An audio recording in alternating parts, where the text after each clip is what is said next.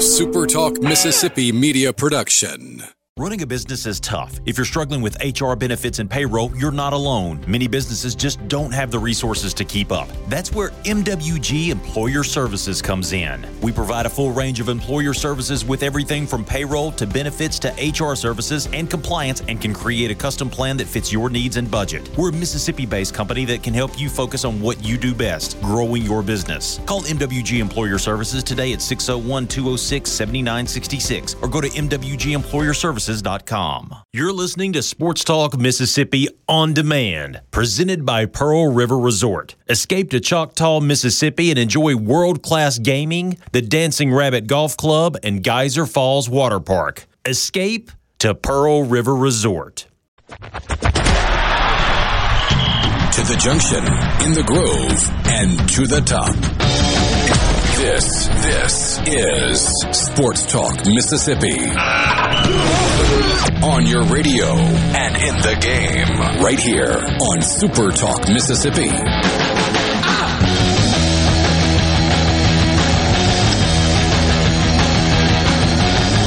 Good Wednesday afternoon, middle of the week on Sports Talk Mississippi with you, streaming at supertalk.fm and Supertalk TV. Thanks as always for being with us. Richard Cross, Michael Borky, and Brian Haydad. We are coming to you from the Pearl River Resort Studios. Pearl River Resort is the home of the Dancing Rabbit Golf Club. Two 18-hole championship golf courses, the Oaks and the Azaleas. Beautiful weather this time of year. If fall golf is your thing, then Dancing Rabbit Golf Club should be your thing as well. You can book a tee time or plan your trip online at dancingrabbitgolf.com. If you want to be a part of the conversation, we always encourage you to join us on the C Spire text line. Want to give your business the edge? Get gigabit fiber internet from C Spire Business, backed by world-class IT experts who live where you do, right here in C Spire country. Check availability now at cspire.com/business. We unfortunately have got to begin the show today with some very sobering news out of Starkville.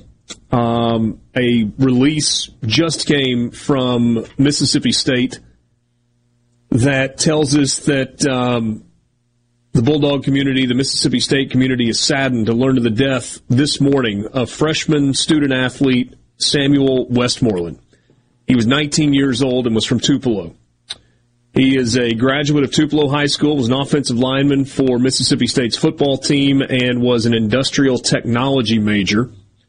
Dr. Mark Keenum said in a statement, "One of the most profound lessons I've learned while leading this great university is that the tragic loss of one of our students diminishes all our students, and all of us at Mississippi State feel the impact of Sam Westmoreland's death. My prayers are with Sam's family and friends, with his MSU teammates and coaches, and with the Tupelo community during this most difficult time." Mike Leach's statement reads, "The Mississippi State athletics family is heartbroken by the sudden death of Sam Westmoreland. Sam was a beloved son, brother, and teammate, and a tremendous young man with a limitless future. He will always be remembered and deeply missed by everyone who knew and loved him. The entire MSU family mourns as our thoughts and prayers go out to the Westmoreland family. Our highest priority is the support of the Westmoreland family and our student-athletes during this troubling time." John Cohen's statement reads, "We are heartbroken by the sudden loss of Sam Westmoreland. Mississippi State is a family, and we are all mourning during this trying time. Our thoughts and prayers are with the Westmoreland family and everyone who knew and loved Sam." There is a line in the statement that says the university is working in cooperation with the Oktibbeha County Sheriff's Department, the Oktibbeha County Coroner's Office, the Division of Student Affairs at MSU, and the Athletics Department to determine the facts of the incident, and will have no further comment until that assessment is completed. Also in this release from the university, a reminder that sessions are available with the Student Counseling Services Office, which is open 9 a.m. to 4 p.m. Monday through Friday. You can visit their website, counseling.msstate.edu, or you can call them if you need counseling services at 662-325-2091. There is a program at Mississippi State called My Student Support. That is available. Users receive confidential short-term counseling support at no cost via text-based chat, voice, and video sessions. It's available 24 hours a day, 7 days a week, and is available in multiple languages. And in the event that you need to contact them, you can always contact the Dean of Students Office, dos@msstate.edu. I know that was wordy, but I just felt like we would provide that information for you exactly as it has been presented by Mississippi State. It's just absolutely heartbreaking. Don't know the details, and frankly, probably the details are not of concern, at least not at this point. The immediate concern is the Westmoreland family, his teammates, his friends, and loved ones who were close to him, and this is just incredibly sad news. Yeah, obviously as someone who covers Mississippi State, I wish I knew more about this young man to tell you about and tell you what kind of person he was. But obviously this is a huge tragedy up here. If you may have been paying attention today, Mike Leach was not on the SEC teleconference. Mississippi State has canceled its media availability afterwards, and this will be a very, very tough time for Mississippi State going forward in these next few days as they try to get past this moment. But yeah, just an awful tragedy, and I don't like I said, I didn't know the young man, don't know his family, but my prayers and thoughts are with him. Again, Sam was an offensive lineman from Tupelo. He was named to the Northeast Mississippi Football Coaches Association All-Star Game as a senior in 2022. He was a Region 2 6A second-team honoree following his senior season at Tupelo, helped guide them to back-to-back playoff appearances in 2019 and 2020. The son of Amanda and Josh Westmoreland. He has a sister named Marilyn as well. And so to the Westmoreland family and to all the folks that knew Sam, whether we're talking teammates or classmates or dorm mates or friends, people that knew him in Tupelo, certainly people that know him now in Starkville, we offer our most sincere condolences to all of you in this loss. Whew. There is no easy way to transition out of that. No. One more thing. You read off the resources and stuff available, and this goes for anybody. If you have something like that is afforded to you, whether it be through work or some insurance companies you might not know actually have that option, as somebody who has used it, that kind of stuff before and is currently doing it, even if you don't feel like you have to, use them. Yeah, use them. There is absolutely no shame in reaching out for help, regardless of how big or how small that help is that you think you may need or just think you might need. Absolutely. Reach out and use the resources that are available to you, and find a friend and hug them and love on them. If you know someone, I mean, never mind reaching out on your own. If you know someone or see someone that seems like they're just having a bad day or struggling more than just on a single day, reach out to them, let them know that they're loved and that you are thinking about them. C-Spire text line is open to you at 601-879-4395. If you want to be a part of the conversation, we would love to hear from you this afternoon. We've got plenty to get into. Don't know that we'll spend much time on basketball today, though. SEC Basketball Media Days is happening in Birmingham, Alabama. That is not quite the same spectacle that SEC Football Media Days is, but it is happening, and we are very, very close to the start of the college basketball season. Just about 2.5 weeks away from the season beginning. Got plenty of football to get into this afternoon. Earlier today, because his radio show is at the exact same time that ours is, I recorded a conversation with Matt Moscona, who is with ESPN Baton Rouge on the radio. We'll talk with Matt. Matt has been quite vociferous this week in his belief that LSU is going to win at home against Ole Miss on Saturday. We talk about that, and we talk about some of the reasons that he thinks that is going to be the case. We'll spend some time on Mississippi State and Alabama this afternoon as well as we get closer to the matchup in Tuscaloosa that is coming up this Saturday night. Obviously, a day where football seems less important for that Mississippi State football team after the loss of a teammate. We'll also get into some of what's happening around the SEC and around the top 25. So last week, we had a week where we had 3 games involving undefeated teams, which was an anomaly for that late in the season. We also had 6 games matching teams that were ranked in the top 25. You know, interestingly enough, you look at the schedule in the SEC, and it's one of those rare weekends where the SEC is not taking center stage. You've got 5 teams that have their open date this weekend. Tennessee, perhaps fortunately, after the emotional release of last week's win against Alabama, they get UT Martin this week. And if ever there was a week where there was going to be a little less focus for Tennessee, you would think that probably this is it.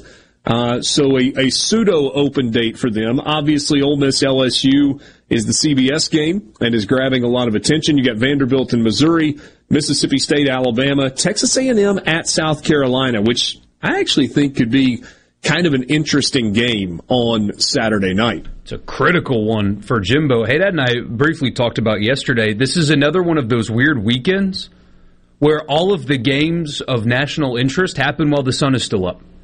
Yep. Clemson-Syracuse is 11 a.m.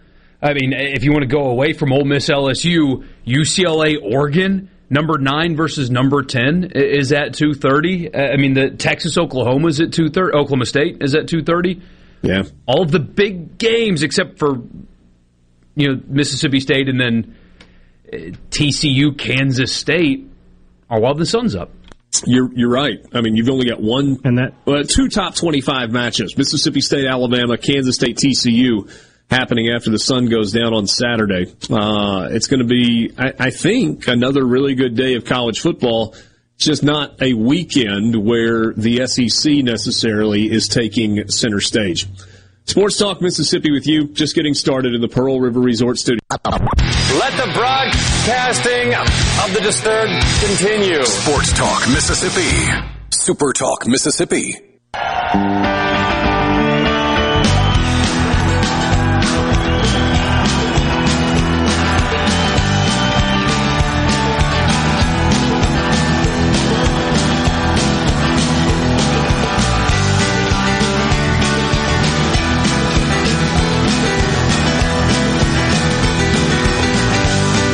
Couple of messages on the C Spire text line, 601-879-4395, and these kind of go along with what we talked about just right out of the gate with the death that has been reported by Mississippi State of freshman offensive lineman Sam Westmoreland from Tupelo. We get a message that says, "I just don't know what to say. I've got a son that's at Mississippi State. I can't imagine. My prayers are with that family." Hunter follows up with, terrible when young, healthy people are no longer with us. Just heartbreaking. And this has been, there's been a short window this week in which there has been tragedy that has struck the Mississippi State community now and the Ole Miss community over the weekend with the death of a young man from Jackson who was run over in a parking lot behind City Hall on late Saturday night, early Sunday morning in Oxford. It's hard to escape tragedy, and it happens more often than any of us would like to think about, and just absolutely awful. And we continue as we get a message that says praying for the Mississippi State and Tupelo families. This is from a Vols fan who listens as well. So thank you for that.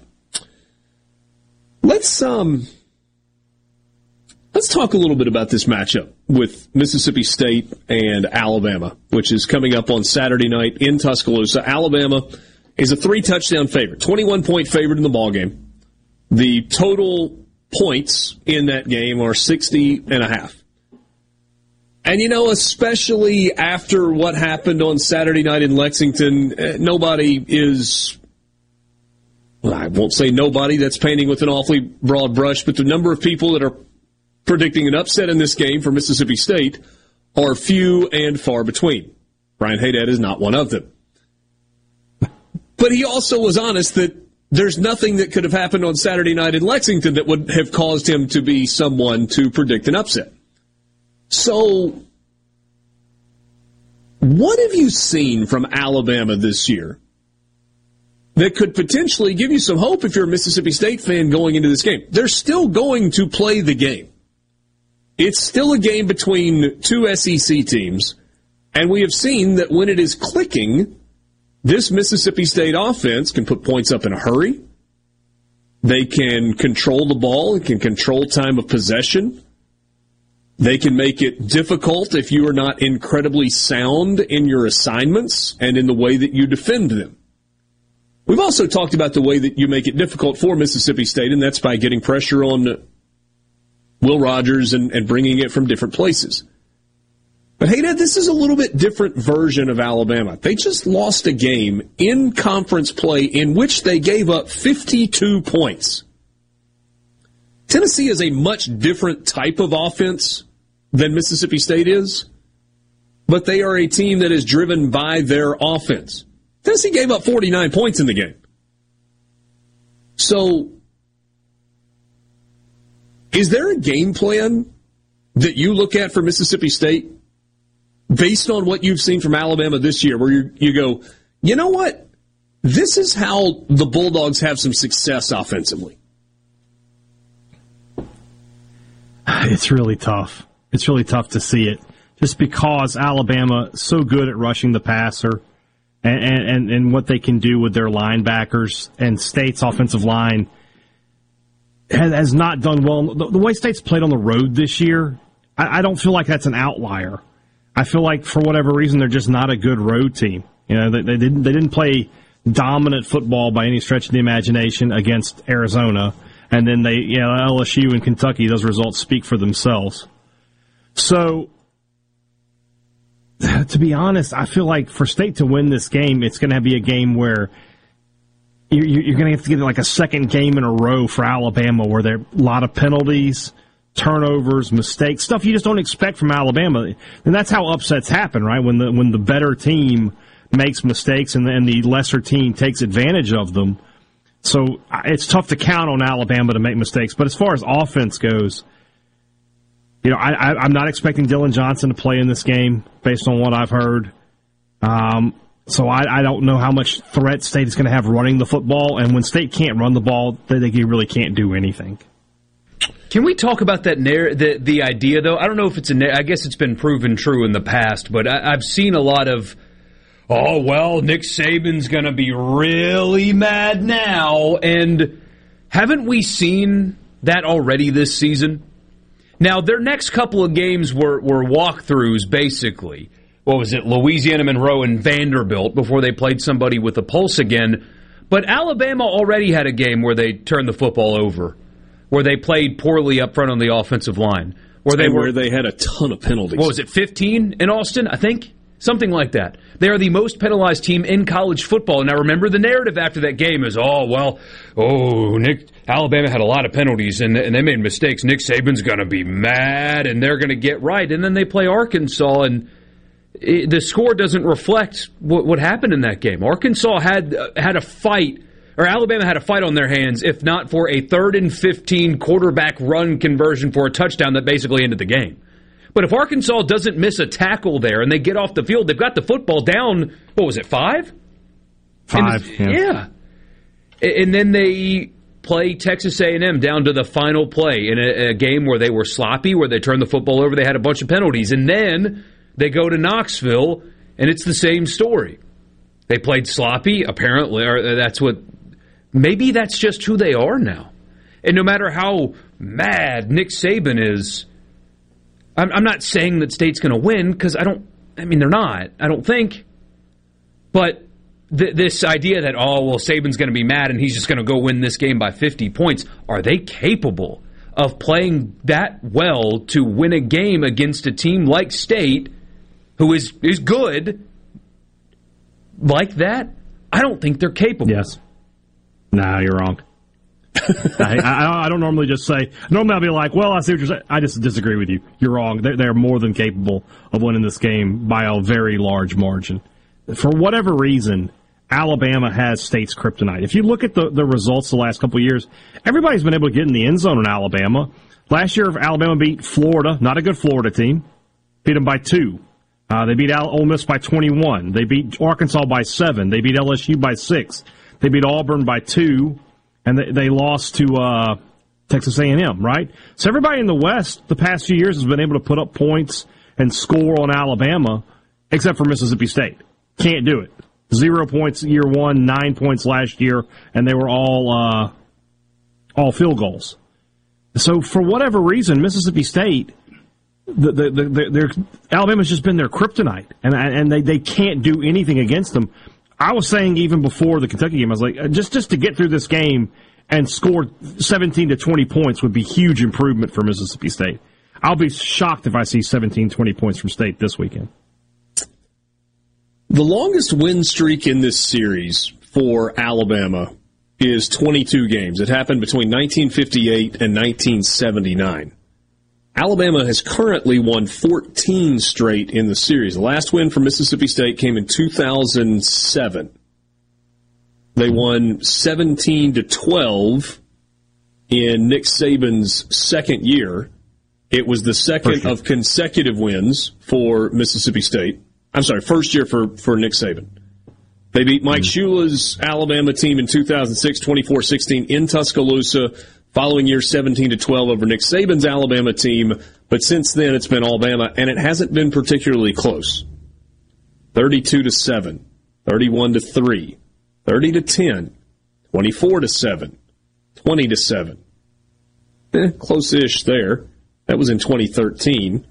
5-point game in 2014 in Tuscaloosa, 25-20. Mm-hmm. Big upset win for Alabama there, beating the number one team in the nation. Yeah. There was a 51-3 rolled in there when Alabama won. And anyway, you get the point. Yeah. From a game plan standpoint, given the area that Alabama has struggled the most, and that is in their secondary, that is defending wide receivers without being called for penalties, doesn't Mississippi State have to force the ball down the field? Have to. As opposed you say to that they have to, but check down, are they going to?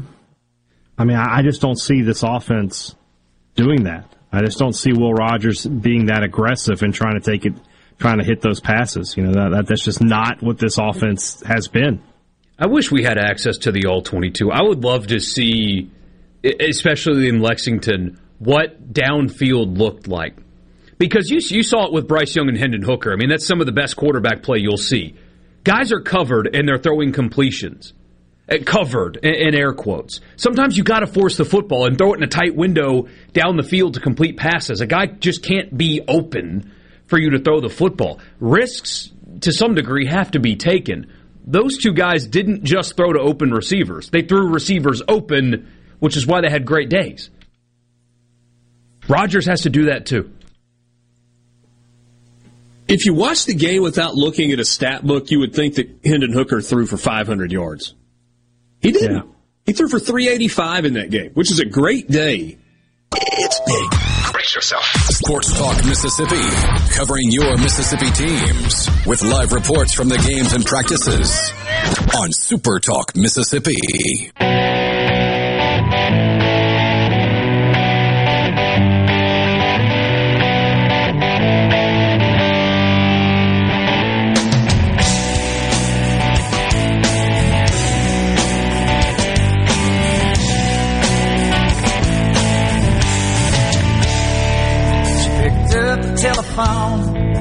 Welcome back, Sports Talk Mississippi. We have had a lot of fun with the Polk's Pick 6 throughout the course of the year. The number of respondents seems to be growing every week. This week, 439 responses on supertalk.fm/Polks, where all you have to do is pick winners. Right? It's easy, right? I mean, we're not even dealing with the spread. We're not asking you to pick games against the spread. We're only asking you to pick winners. Do you remember last week when we had, how many, was it 420 responses? Something like that last week. Maybe 460. I don't remember exactly what the number was. And over 100 of you got all 6 games right.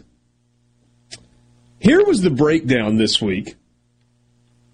Auburn, Ole Miss, 429. Well, I tell you what, this is actually broken up. I'll give you roughly what the responses were. 93% picked Ole Miss to beat Auburn. Overwhelmingly Ole Miss. That one turned out to be right. Arkansas State at Southern Miss. 17% of you picked Arkansas State to win that game. And boy, for a while it looked like those 17% of you were going to be brilliant. Southern Miss 13 in the fourth quarter. And so the 83% of you that picked Southern Miss turned out to be right. 84% picked Mississippi State to beat Kentucky. The 16% were correct. 68% picked Alabama to beat Tennessee. I was actually kind of surprised to see the number of Tennessee responses in there. Oklahoma State was as close to dead even as we've had. 50.4% on Oklahoma State. I'm sorry, on TCU. 49.6% on Oklahoma State. And LSU Florida overwhelmingly. 66% picked Florida. 34% picked LSU. So, hey, Dad, would you care to hazard a guess out of the 439 responses this week, how many people got all 6 games right? Like 25? That number is high. Oh, okay. 15? The number is greater than 0. It is less than 15. To make your job easy this week, Richard? Well, it still took one person got all 6 games right out of 439 responses this week. Congratulations to Reese. I don't think I'm supposed to say his last name. I haven't been doing that. Reese, I will be sending you a text message and an email shortly to get your information so that you may receive your prize package, a 6-pack of Polk's meat products. And I will tell all of you that the Polk's Pick 6 for Week 8 is live now. supertalk.fm/Polks. That's where you go to enter your selections. We wish you better luck than you had last week. Ole Miss at LSU. Southern Miss at Texas State. Mississippi State at Alabama. Texas A&M at South Carolina. UCLA at Oregon. Texas at Oklahoma State. Those are the 6 games. The tiebreaker this week is the total number of points scored in Baton Rouge in the Ole Miss LSU game. It's really that simple. You pick 6 winners. You give us your tiebreaker, total number of points, name, phone number, email address, boom, you're done. All you got to do is hit submit. And the contest will be open until 10:45 on Saturday morning. For those of you that are trying to enter more than once, we do have timestamps and IP addresses and all that. It really makes my job easier if you just enter one time and you do it before 10:45 on Saturday morning. But you know, do what you got. It was funny. We had 3 people that entered on Sunday, and all 3 of them went 6 for 6 in the games that they picked. All 3 of them also were deleted, but that is, you understand. It was crazy last week. Crazy. And there were a lot of people that got 4 of them right, like in the order in which they were put out. Got the Ole Miss game right, got the Southern Miss game right, got Kentucky right, got Tennessee right, but then got tripped up on either Oklahoma State, TCU, or LSU, Florida. So good luck to you this week. supertalk.fm/Polk. Polks for your chance to win a 6-pack of Polk's meat products. Can I drop a TV ratings nugget on you? Please do. This kind of stuff fascinates me. So, You know how sometimes I complain about national platforms and how they don't cover college football? Like they treat it like an afterthought, even the worldwide leader who spends $1 billion+ on college football? Mm-hmm. Last night's Lakers-Warriors game on NBA season opening night was the most watched season-opening NBA game in 3 years. 3.5 million viewers. Pretty good. Good for them. By my count, I may have missed a couple here or there. there are about 20 college football games who, by the way, never stand alone, are never by themselves, are constantly in competition with each other. There are at least 20 college football games that have been watched by more people than the most watched NBA standalone season opener in 3 years. Wow. College football is the clear number 2 sport in this country. Clear. It's not even close. It is the NFL, which is outside of our atmosphere and on Mars. College football is in our atmosphere. Then you got to start digging into the Earth's crust before you start getting to the other sports. If I'm looking at this correctly, what? A little over 2 million people watched Ole Miss Auburn on ESPN. Which will do better than 99.9% of the NBA games this year. Let's see. What was the, what's the number for the Alabama? I'm having trouble finding that one. CBS, college football. Alabama, Tennessee was 11.5 million. Good grief. Yeah. That was the most watched program on Saturday by a long shot. Wow. That's a lot of people. So why do you think they don't cover it differently, Borky? It's a mystery to me. I think they're insulated in their bubbles. They've got people that live in New York or L.A., and they think that what is important to New York or L.A. is what's important to the rest of the country. That's what it is. That's what it's got to be. Because the Lakers played last night. So you got all these people that are based in L.A. that are like, oh, my God, everybody around here is talking about the Lakers, and then you go one state over, and it's like, wait, nobody cares. Yeah. That's what it is. I have two friends that live in D.C. Obviously, you know one of them, Ross Dellinger. And I was talking to him recently. I was like, what is college football there? He's like, it's non-existent. Nobody cares. Like, everybody has like a bar. There's a Mississippi State bar. There's an Ole Miss bar where they get together and watch the games. But if you just walk into an average sports bar, it's all MLB, NFL, NHL. Nobody's watching college football. Yeah. As always, the North is to blame for everything bad. That surprises me a little bit in D.C. because there's so many transplants from so many other places. Yeah. But, I don't know. Chase asked if those ratings are broken down by regions. I'm sure, Chase, there is a place where you can break it. He goes, because my friends in San Diego just couldn't care less possibly about college football. So local markets will release theirs, but no, that's all just a national number.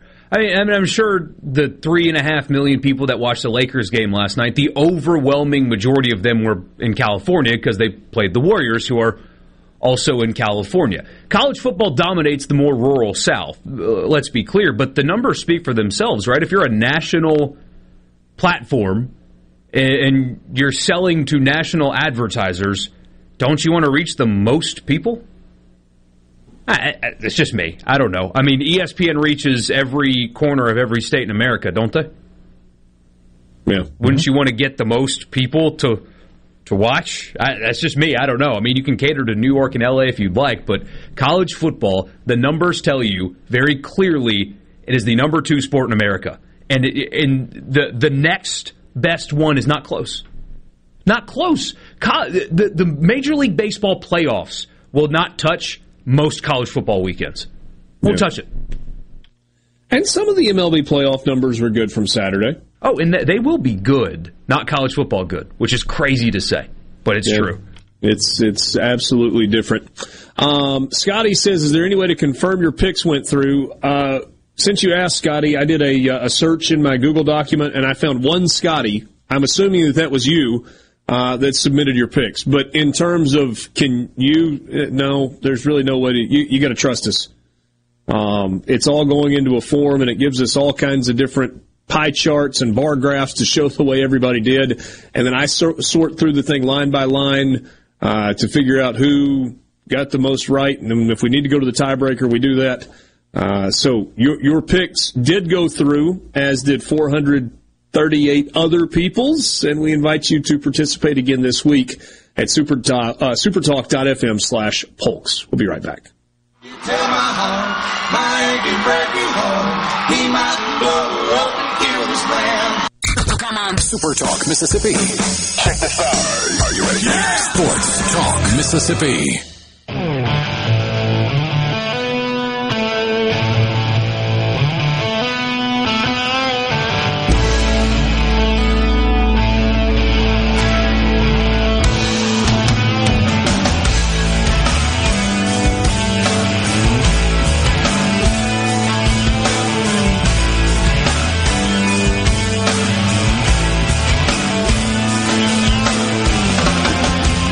Back with you on Sports Talk Mississippi. Final segment of the first hour. Sports Talk Mississippi brought to you in part by Genteel Apparel. You can find them online at genteelapparel.com. Be sure to check out the collegiate collection. Pick out gear that has the logo of your favorite team on it. And it's a great-looking logo on great-looking shirts, pullovers, quarter zips. Got some outerwear. I actually stopped by and saw the folks at Genteel. Fantastic-looking stuff for the fall.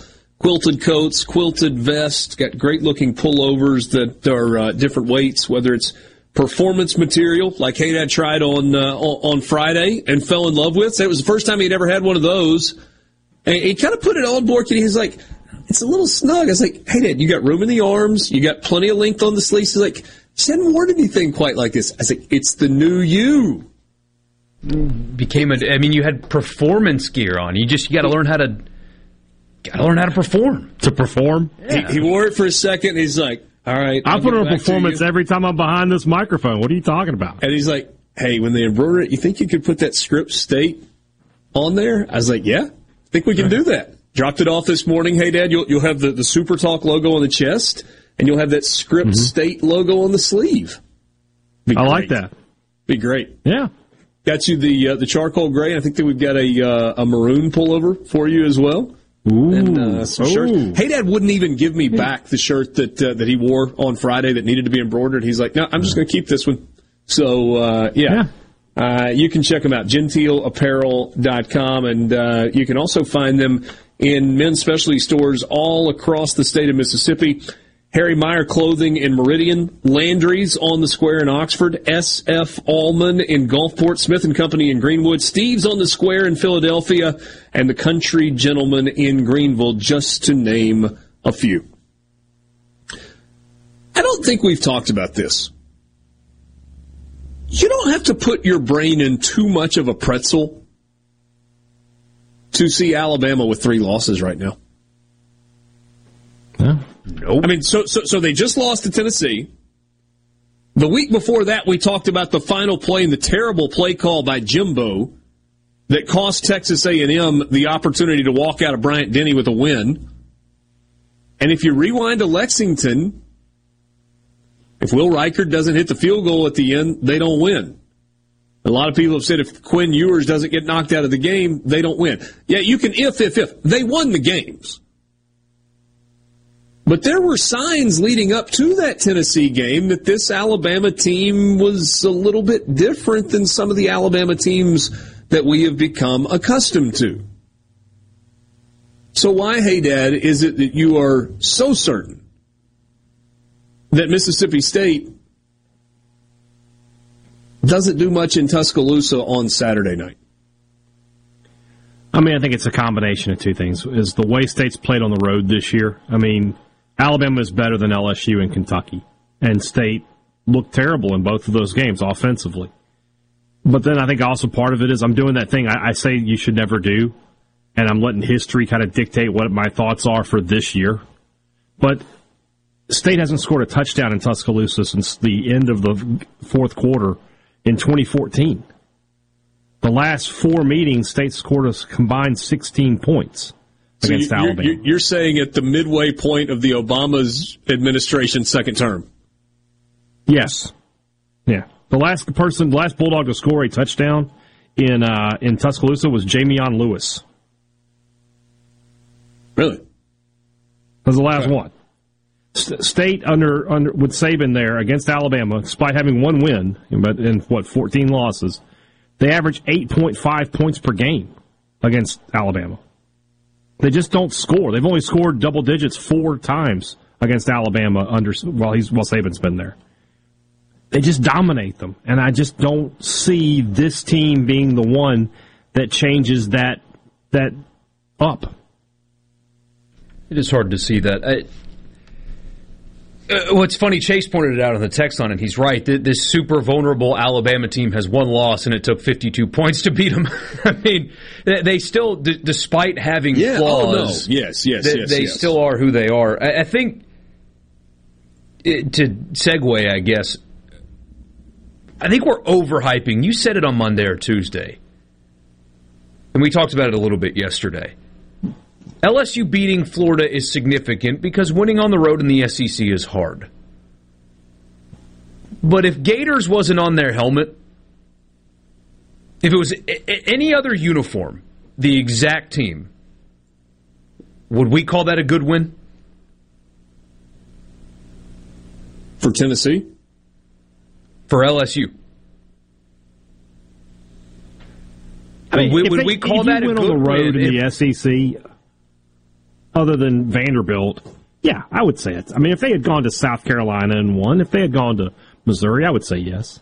I might even include Vanderbilt in there, and it's not because Ole Miss has a win at Vanderbilt. If you go on the road and you win in conference play, that was a good day.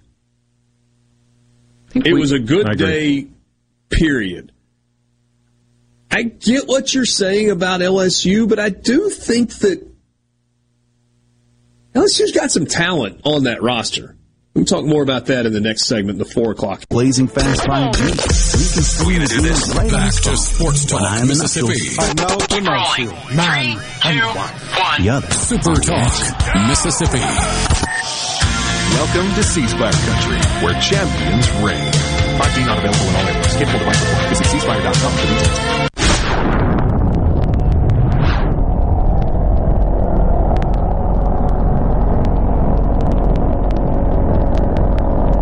Part of the conversation. You can join us on the C Spire text line at 601-879-4395. Let's go one state to our east and check in with our buddy Ryan Brown on the Farm Bureau guest line. Check out favorites.com and go with the home team at Mississippi Farm Bureau. He is co-host of the Next Round Live. It's the middle of football season, but Ryan spent a big part of his day today talking basketball as SEC's Basketball Media Day or Media Days happened in Birmingham. Little hoops action today, Ryan. Still here, man. Just saw your boy Kermit Davis there you go. coming in to do his part. Yeah, it's certainly going to be a fun basketball year. I don't know that we're quite ready to turn the page. No, I'm not. I'm not, to be honest with you. However, literally the Grand Bohemian Hotel here in Birmingham in Mountain Brook, just outside of Birmingham, is maybe 5 minutes from our studio. So when the show was over today, you felt kind of guilty not at least coming up here. And we talked to Coach Perlin, Coach Oates. So, it's good to catch up with them. Yeah, understand so. That's a cool hotel, too. It is. It's a really neat hotel for anybody that's coming to Birmingham. And it's a cool place to stay. My wife and I actually just it's probably too much information here, Richard. My wife and I just went to dinner and got a room here. So I'll leave it at that. Hey, get a room. Jeez. Yeah, we did. I love it. Let's talk some football. We've got a game in Tuscaloosa on Saturday night. Mississippi State and Alabama. We've been talking about this a fair amount. Haydad has zero confidence in Mississippi State, and he may be absolutely right in that. But at the same time, this Alabama team looks a little different. I said a second ago, I said, you don't have to twist your brain into too crazy of a pretzel to see this Alabama team having 3 losses. Now, they don't, right? They've only got the one last weekend, but there are maybe some signs for concern. Is that fair? Well, I mean, yeah. Their defense has not turned out to entirely be what they thought it was going to be, especially in the secondary. Now I think front seven is fine, though they weren't great Saturday against Tennessee. It's a really good Tennessee offense, obviously. But yeah, the defense is probably not what they thought it was going to be. The receivers are not what they had hoped they would develop into, not as of yet anyway. The game changer is you have got an incredible running back in Jahmyr Gibbs, the transfer out of Georgia Tech. and you've got maybe the best player in America in the quarterback, Bryce Young. And that can erase a lot of sins and a lot of mistakes, and that's what happened against Texas. It's what happened to a certain extent against Tennessee. They just didn't win the game. So as long as you've got Bryce Young playing quarterback there, you're going to be able to get yourself out of a lot of tough situations. And Ryan, no apparent lasting effects from the shoulder injury, 455 yards, 2 touchdowns, no picks last week against Tennessee. Is there any concern about lingering pain related to that? I know he played just off the charts great on Saturday, but there's some adrenaline there, and the stage was massive. Is there any concern about not being able to, on a weekly basis, play at that level? There doesn't appear to be. He has dealt with this before, which was actually news to everyone. No, I don't know that many people were aware that this was kind of a chronic issue for him until Nick Saban said it after the Arkansas game. And so it's something he knows how to deal with. It's an issue he's had that's never really required any, extensive treatment like surgery or anything like that. So I think he's just learned to deal with it. And from what I am told, the week of the Texas A&M game, so right after the Arkansas game, he wanted to play, and he threw, and then the next day it didn't react very well. So that was kind of when the Alabama coaches and trainers decided to shut him down, and they shut him down that week, only allowing him to play in an emergency role. Whereas, like, if Jalen Milroe had gone out of that A&M game, not permanently, but maybe, they thought he was out only for a few plays, I think Young might have come in, probably just handed it off. But he's a guy that you trusted to take a snap, and he's not, going to do some bonehead error from a guy that's never played. So I think that was, kind of his status against Texas A&M. But they didn't let him throw that week, and then they let him throw some the week of the Tennessee game just to see how it reacted, and it reacted well, and that's why they decided to let him play. But if you watch that game, he looked like his old self. I mean, had you not known he got injured against Arkansas, you certainly would not have known about watching that Tennessee game. And it's not like there were any limitations. 52 pass attempts on the afternoon, so it was really good stuff. Were you surprised that things kind of stayed quiet on the Plains early this week? Well, there's 2 schools of thought on that now, Richard, and one of them is that Auburn is just biding time till they have a agreement in principle with the new athletics director. And then the school president will step in and do the firing, and then the athletics director gets to come in and be the white hat hero. I'm here to clean things up. I'm not here to talk about what happened with Coach Arson. Hey, it didn't work out. I never worked with him. All those things. But then he gets to come in and be the hero and hire the new coach. Mm-hmm. Then there's the school of thought that is, no, we're going to pay this guy $16 million. He's going to earn every dime of it. And that means him coaching through the Iron Bowl, then getting fired.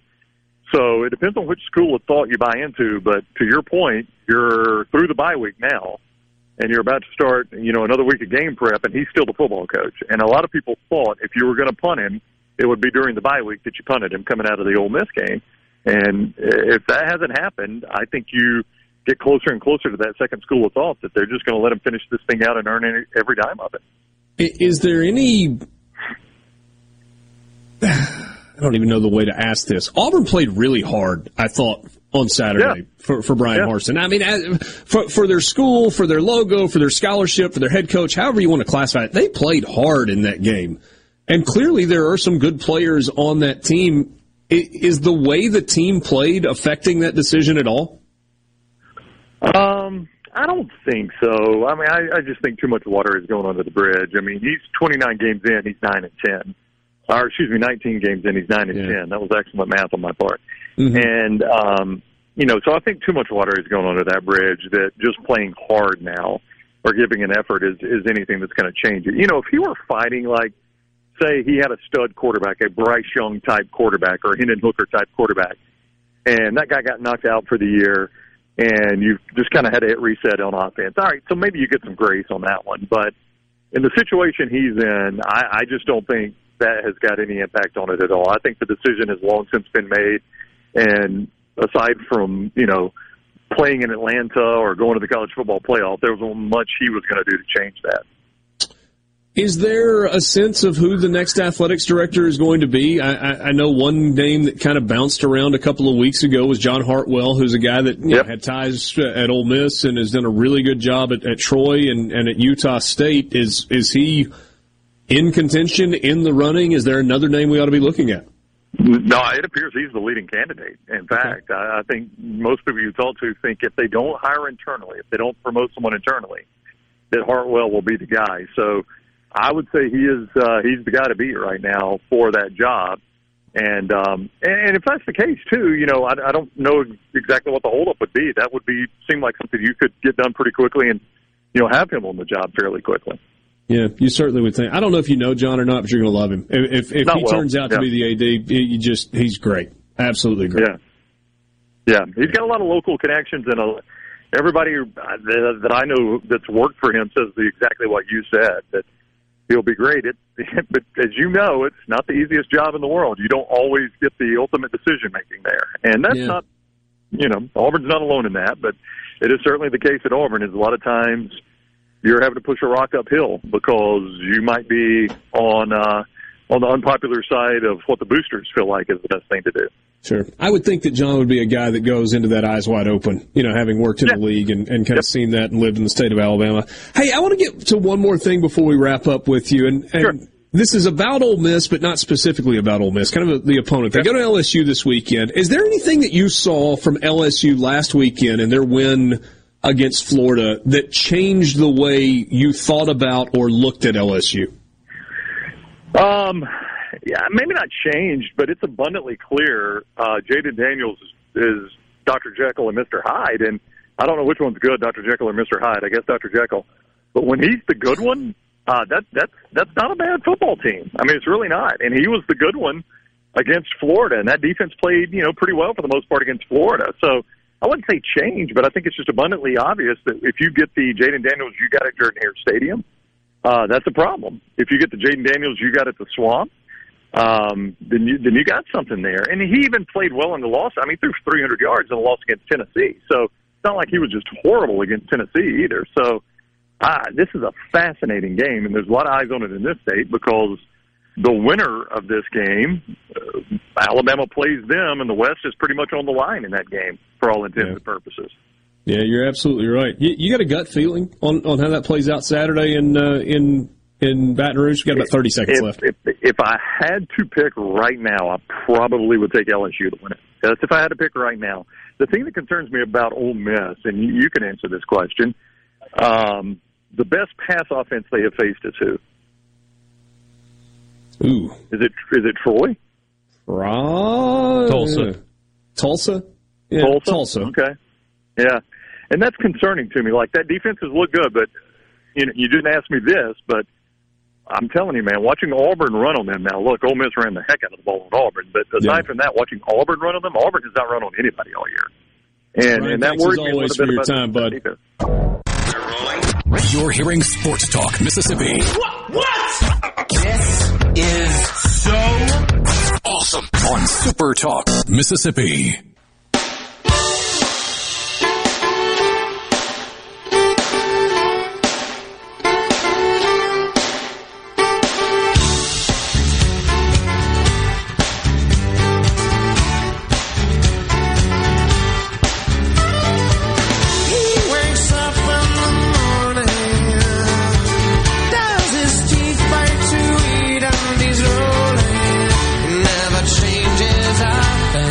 Back with you, Sports Talk Mississippi, streaming at supertalk.fm and Supertalk TV. Thanks for being with us on this, what is today? Wednesday afternoon, middle of the week, 19th of October. C-Spire text line. Attaboy Richard, shut him down. Just kidding. I guess that means, look, we were up against the break. There's nothing we can do about the timing on the breaks. It drives us all crazy. There's nothing we can do about it. Ryan never misses that, though. No, in 30 seconds, and he's done in 25. You told him. So, somebody says Kentucky is the best pass offense that Ole Miss has played. Well, statistically, that's just not true. They might have the best combination of players, though. It's a bit of an oversight. I agree with that. Kentucky's got 3 good wide receivers. Yeah. Kentucky's just the best team Ole Miss has played, period. True. There's no doubt in that one. What I was saying earlier, by the way, is really not any different than what what you were talking about earlier this week about how LSU beating Florida hasn't changed anything in your mind about LSU. That's what I mean. I'm not saying that the win didn't count. I'm saying that people are overblowing that win because Gators is on the helmet and not Missouri. That is not a good Florida team. I think they are getting... People are doing, LSU's back. They figured it out. Here they go. No.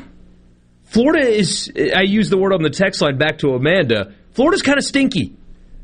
They're stinky offensively. They're stinky at quarterback. They're stinky on defense. And, yeah, they filled it up Saturday, but so far this season, the fans have been stinky. This is not your typical Florida team. This Florida team is not any better than... hell, they struggled, should have lost to Missouri at home. They're not any better than Missouri. So... That's what I'm getting at, is I think people are doing that. Oh, LSU figured it out. Daniels figured it out. They're good to go. They're going to beat Alabama. They got a dark horse shot at the West. No, take 5 steps back. They beat essentially Missouri with more powerful helmets. Yeah.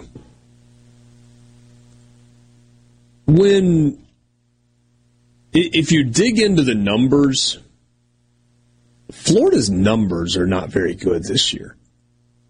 Pass defense, 12th in the SEC. So, yeah, Jaden Daniel deserves a ton of credit for the way that he played in the swamp in a tough environment.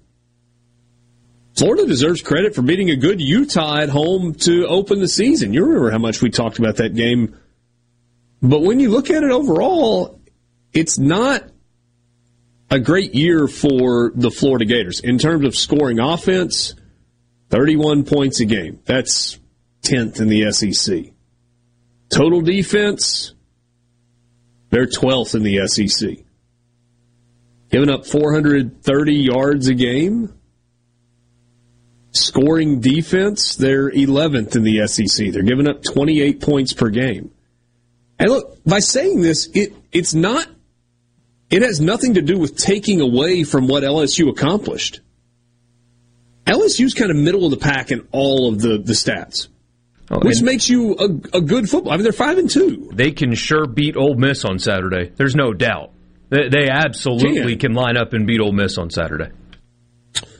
Scoring offense, LSU 33.7 points a game. So we'll just round. 34 points a game, Ole Miss 41 a game.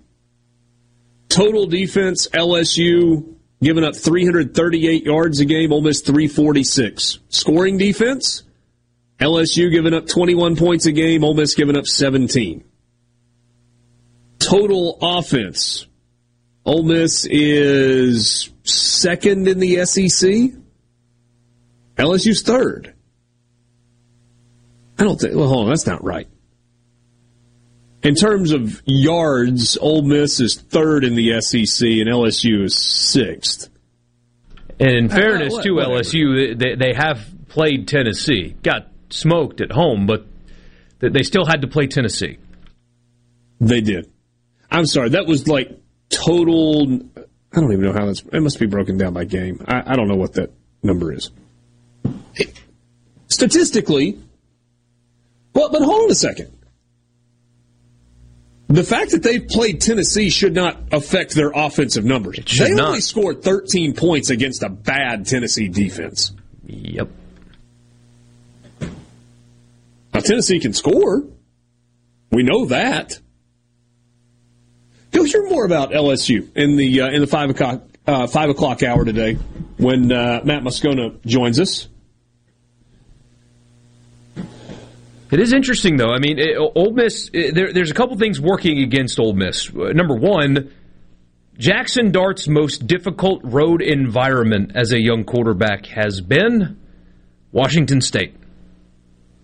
The Palouse. It is a totally... And Lane Kiffin, we heard him yesterday, he made 2 references in his press conference to the challenges that are playing at Tiger Stadium. It's different. He has not played in an environment like this at all. Now, luckily, you've got a great running game to lean on to help your young quarterback. You would think that's a plus, but still, 30,000 Washington State fans are not 93,000 crazy Cajuns. Different animal. You know what I can't wait to see? Because different players react differently to road environments.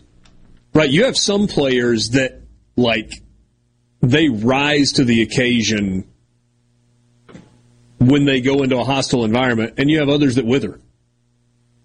And you can even think about Ole Miss recent quarterbacks. Chad Kelly is a guy that seemed to feed off of that environment. Matt Corral fed off of a road environment. Now, I understand that he was also later in his career, but that trip to Knoxville a year ago, and I guess it's fair to say that Matt Corral matured into that, right? The road environment at Arkansas in 2019 was not good for Matt Corral. 2020. Was that in 20 when nobody was there? It was Kiffin's first year. Oh, yeah. Anyway. But yeah, I mean that. You understand the point I'm making. There's some guys that rise to the occasion in a road environment. They're like, yes, this is awesome. And then there are other guys that wither. Bo Wallace kind of withered in that environment.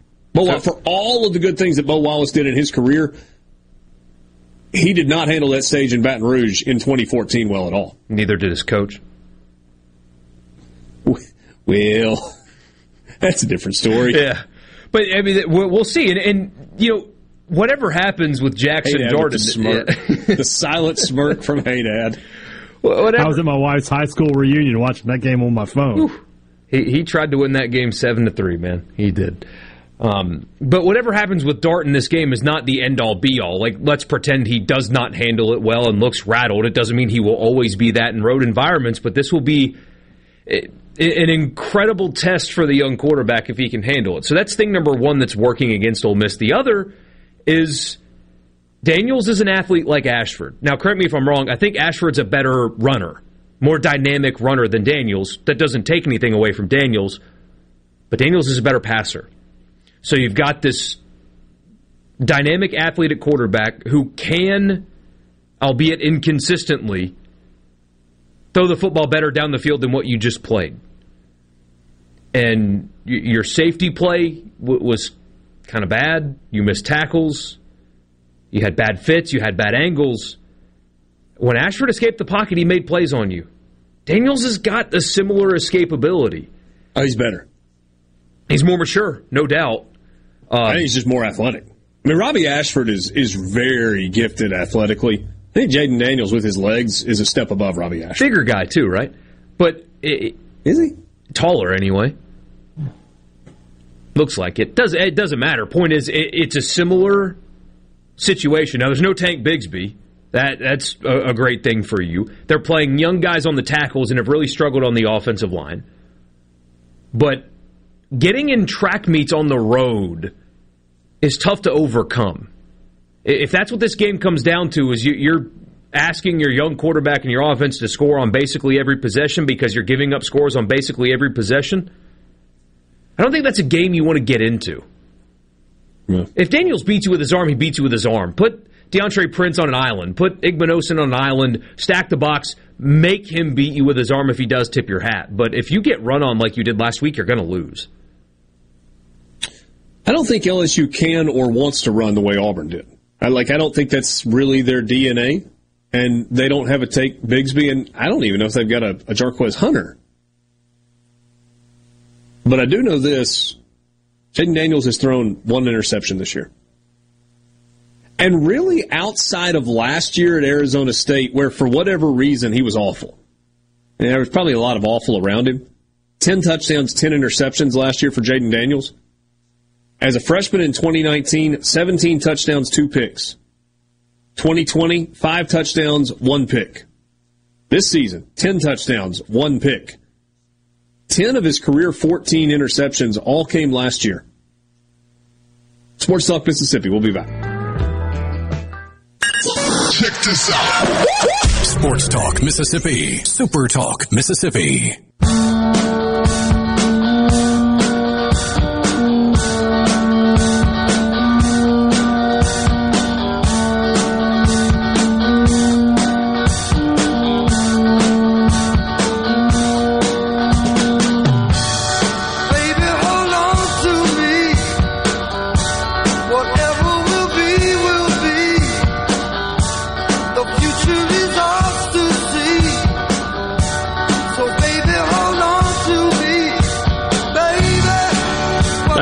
Sports Talk Mississippi. So in the aftermath of Tennessee and Alabama on Saturday, lots of people in orange came onto the field. I don't know if you saw that or not. You always wonder if, my guess is you did, you always wonder what altercation is going to happen, right? Because it feels like there's going to be something, whether it's winning fan on winning fan, you stepped on me, you pushed my girlfriend, you knocked my cigar out of my mouth, let's just fight because we're happy, yeah, whatever.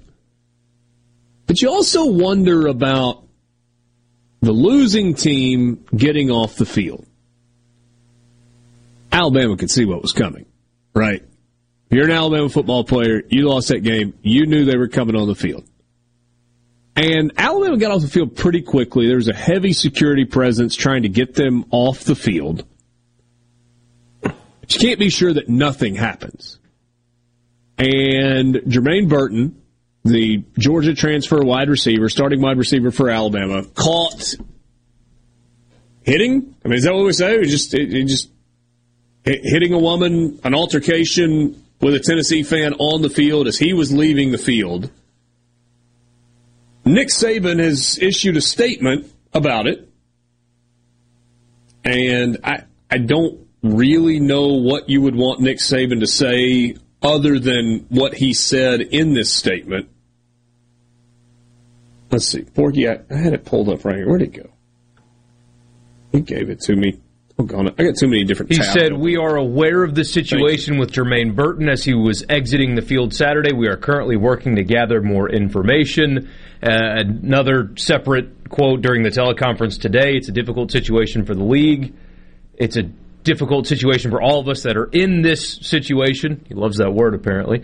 "We certainly don't condone any mistreatment of anybody, whether they should or shouldn't be there. I think you've got to have respect for other people, but at the same time, it's a difficult situation for all of us."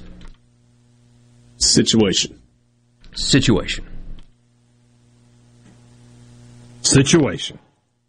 You can't, if you're a football player, hit a woman going off the field. You just can't do that. Let's be a little clearer on that. You can't hit a woman.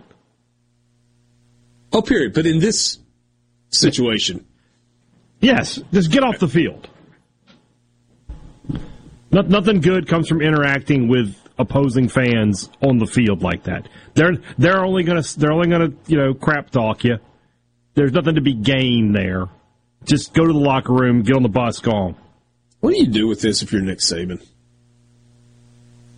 I mean, if they're going to press charges against this guy, if he gets found guilty, you're going to have to deal with that.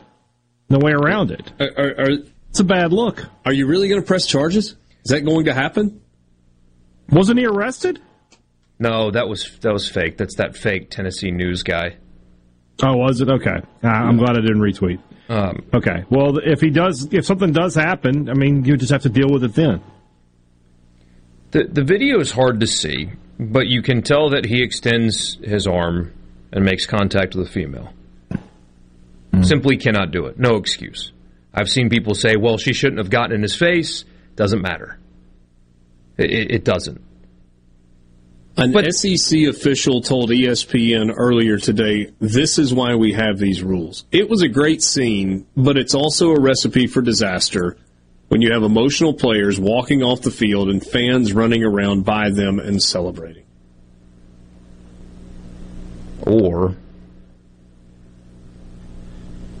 But the other side of that is, if 100,000 people decide they're coming on the field, what are you going to do?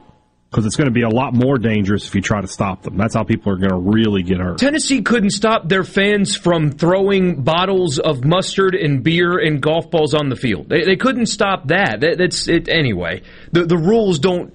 You think anybody in that stadium thought, I better not run on the field? Because don't you remember that was only a small number of Tennessee fans that were engaging in that activity? That's right. There were I was told that was the Ole Miss fans who were doing it, trying to get the Tennessee fans in trouble. That's what I read. There were tens of thousands of bottles on the field, but yeah, just a very small fringe for sure. But I do. Can both of these things be true? He needs to be punished because you never do that. And the people calling for him to be arrested are also are taking it a step too far? Can both of those things be? He should be punished. He should miss a game, probably multiple games. He should face punishment. I don't know that I agree with that. Him getting punished or him not going to jail? No, well, no. Clearly, I don't think he should go to jail for this. Maybe I'm not being sympathetic enough, but I just think when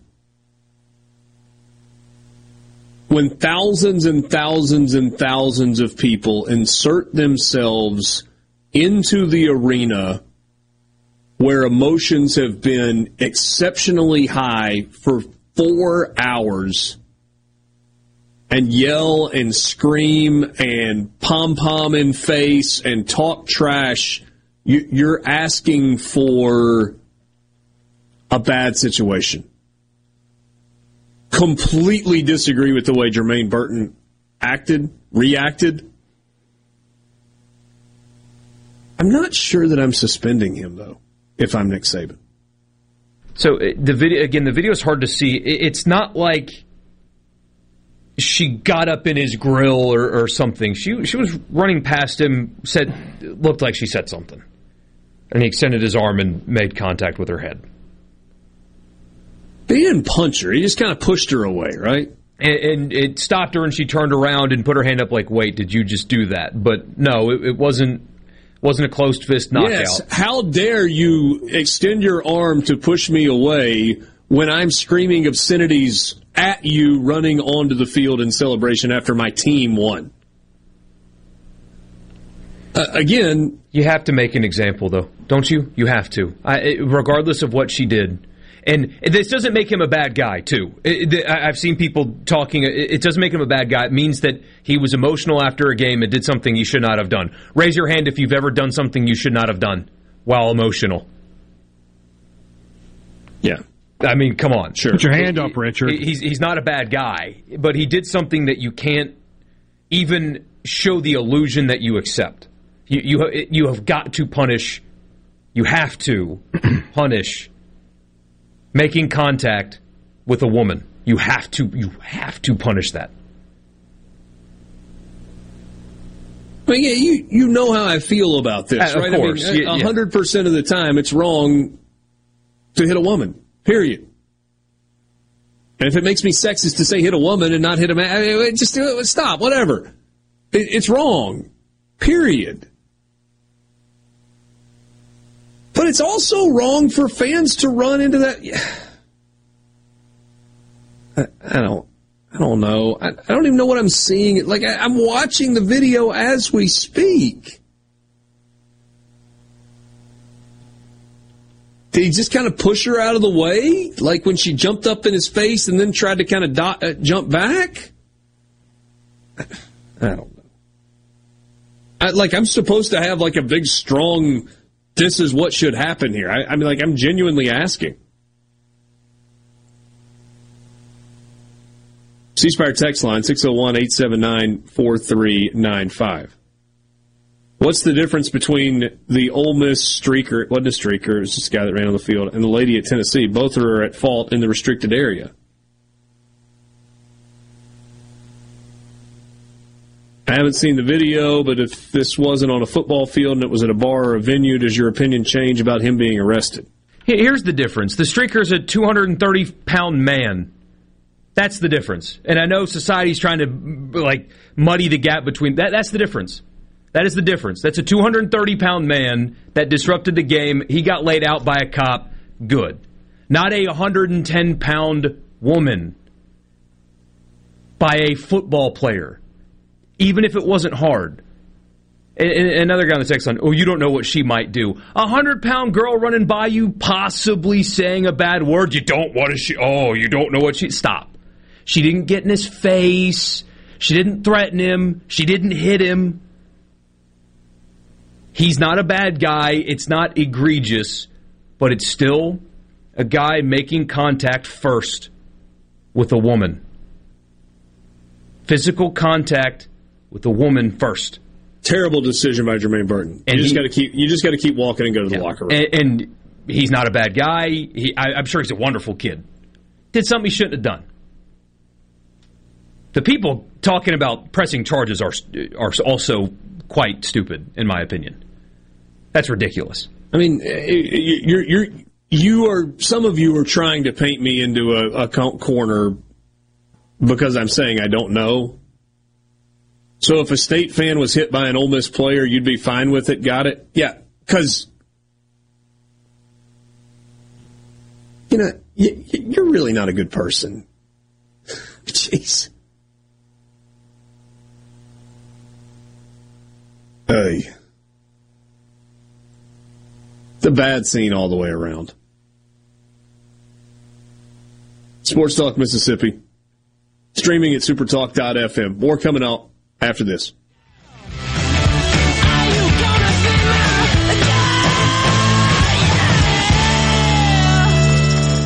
From the flatlands of Mississippi. Sports Talk Mississippi. Every minute worth waiting for. Super Talk Mississippi.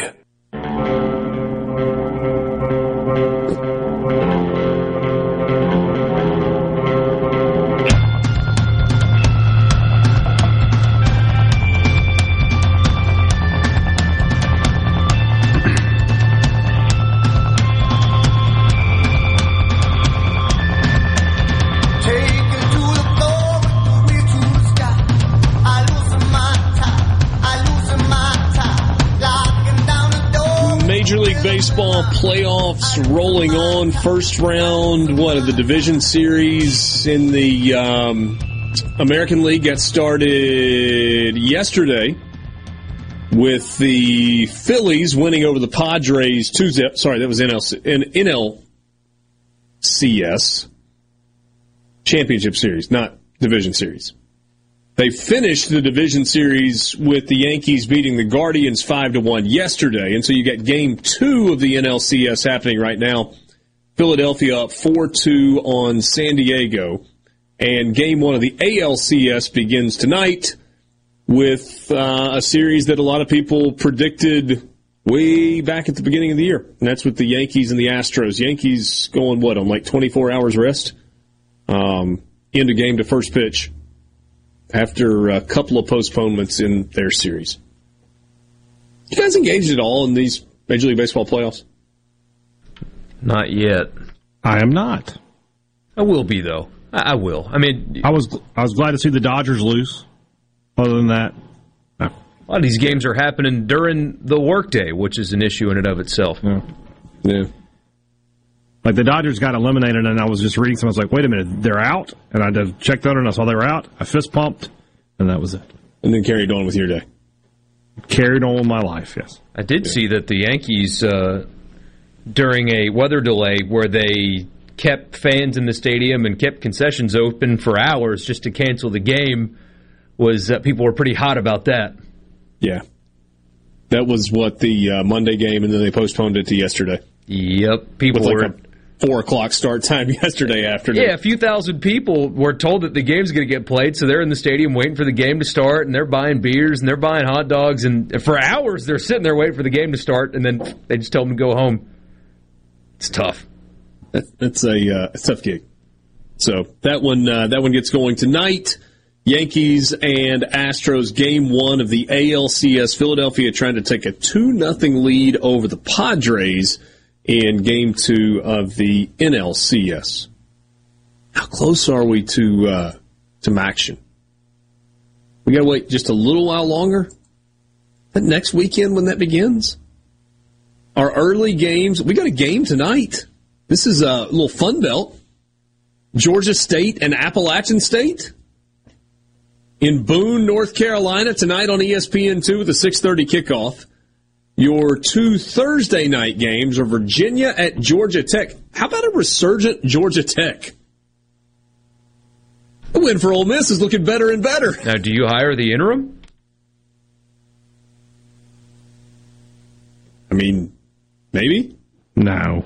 It's always a dangerous game. Probably not. Yeah. They're 3-3 right now, and they host a 2-4 Virginia team tomorrow night. Here's what's left for Georgia Tech. Go to a bowl game. Well, that's kind of what I was getting to. So they got Virginia at home tomorrow night. They go to Florida State. They host, they got to go, ooh, goodness. 4 of their final 5 are on the road. At Florida State, at Virginia Tech, host Miami, at North Carolina, at Georgia. Starting tomorrow night with Virginia. Can they get 3 of those? I mean, they could. I can tell you which one they're not going to get. Which one is that? Georgia. No. They've played a road game in their rivalry every year for like 2 decades. That's got to feel terrible. Mm-hmm. Yeah, it does. Could you imagine playing the Egg Bowl where it was maroon filling the stadium every game or vice versa? That's Georgia Tech every year. Stadium's filled with red, no matter what. Yeah. You're either going to Athens where they're 90,000 in red, or you're playing at home where they're 30,000 in red. Yeah. It's crazy. Hey, how about this one tomorrow night on ESPNU? 5-2 Troy at 5-1 South Alabama. A couple of young rising stars in the coaching world, John Sumrall and Kane Womack. South Alabama's a favorite at home. A small favorite. And then the Friday night games are Tulsa Temple. That doesn't do much for me. And UAB Western Kentucky. So that's what you got coming up before we get to the weekend slate of games. We will begin the 5 o'clock hour with the college football fix. We'll also hear from Matt Moscona from ESPN Baton Rouge. He's actually on the radio right now. Recorded that conversation coming up. Recorded that conversation a little earlier. That's coming up later in the 5 o'clock hour. Reminder that Sports Talk Mississippi is brought to you in part by M-Trade Park. You can find them online at mtradepark.com. M-Trade Park has a big slate of tournaments coming up this spring. But you've also got a few events left this fall, going through, I think, the first week of November.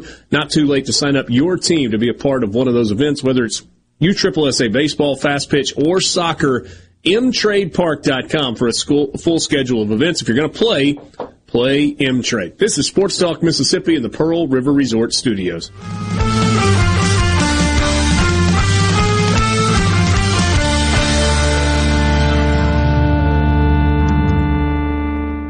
Sports Talk Mississippi continues. I needed somewhere to hang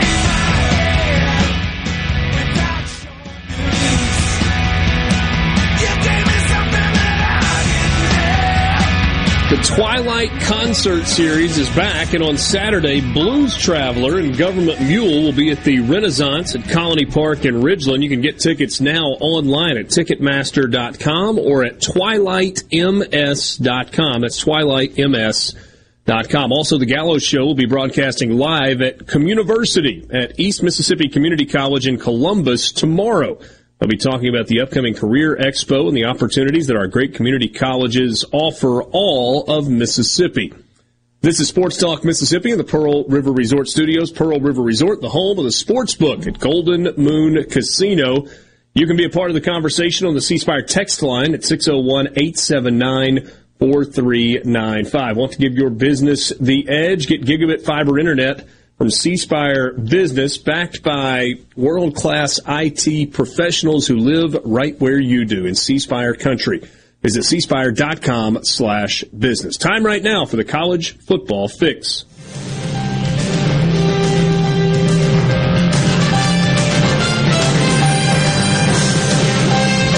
College Football Fix is driven by Ford and your local Mississippi Ford dealers. Log on to buyfordnow.com and find out why the best-selling trucks are built Ford tough. You can test drive one at your local Mississippi Ford dealer. 45 straight years. F-150 is the #1 selling truck in America.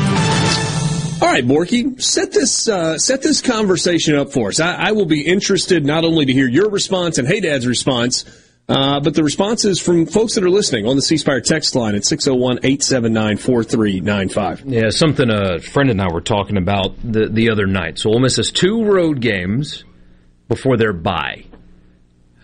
As we've talked about, they are ahead in the SEC West. They control their own destiny, all that. If the football gods came down and offered to Lane Kiffin and you Ole Miss fans out there I will guarantee you one win in the next 2 weeks, but only one. Would deep down Lane Kiffin take it, and would you, the Ole Miss fan, take it?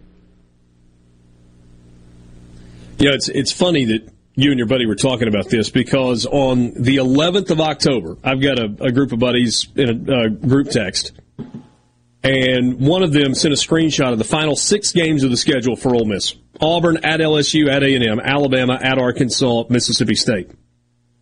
And the question was, would you take 4-2 on this stretch or let it play out?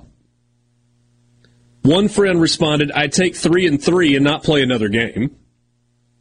One responded, talk to me in 2 weeks. One said 4-2 would be solid. I sure didn't come into the year thinking 10-2. So there are a lot of people that are kind of thinking along those lines. You're not talking about the final 5 of the regular season, or 6 if you go back a week. You're just talking about these next 2 weeks, road trips to Baton Rouge and to College Station. If you are an Ole Miss fan, would you take 1-1 over the next 2 weeks without playing the games? Would you risk playing the games, losing them both, winning them both, or finishing with that same record at 1-1? What do you guys think? Ole Miss, I'll be the one that says it. Ole Miss is in the national title hunt right now. You're undefeated 7 games into the season. You're in complete control of your own destiny. The toughest game you have remaining on the schedule is at home. No, you got to take your chances on being 2-0. You want to keep that going. You can't take that deal. I tend to agree with you. We're going to hear from Matt Moscona in a little bit. He thinks LSU's winning on Saturday. Matt's an LSU fan, but he also will, he will talk negatively about LSU when he thinks it is deserved as well. I think Ole Miss is a better football team than LSU. I think Ole Miss is a better football team than Texas A&M. Will they win both of those games? I don't know. But I wouldn't give a loss at this point. If you win one and you lose one, you're 8-1 going into Alabama. There's a big difference in being 8-1 and being 9-0 after 9 weeks. Spare me, by the way, one game. You understand what I'm saying. If Ole Miss is 9-0 going into that game against Alabama, that scene will be stupid. It'll be great if they're 8-1, but if they're 9-0, they'll be top 5 in the country, won't they? I think. Yeah, you would think. What would you do, Borky? Did you take 1-1 without playing them?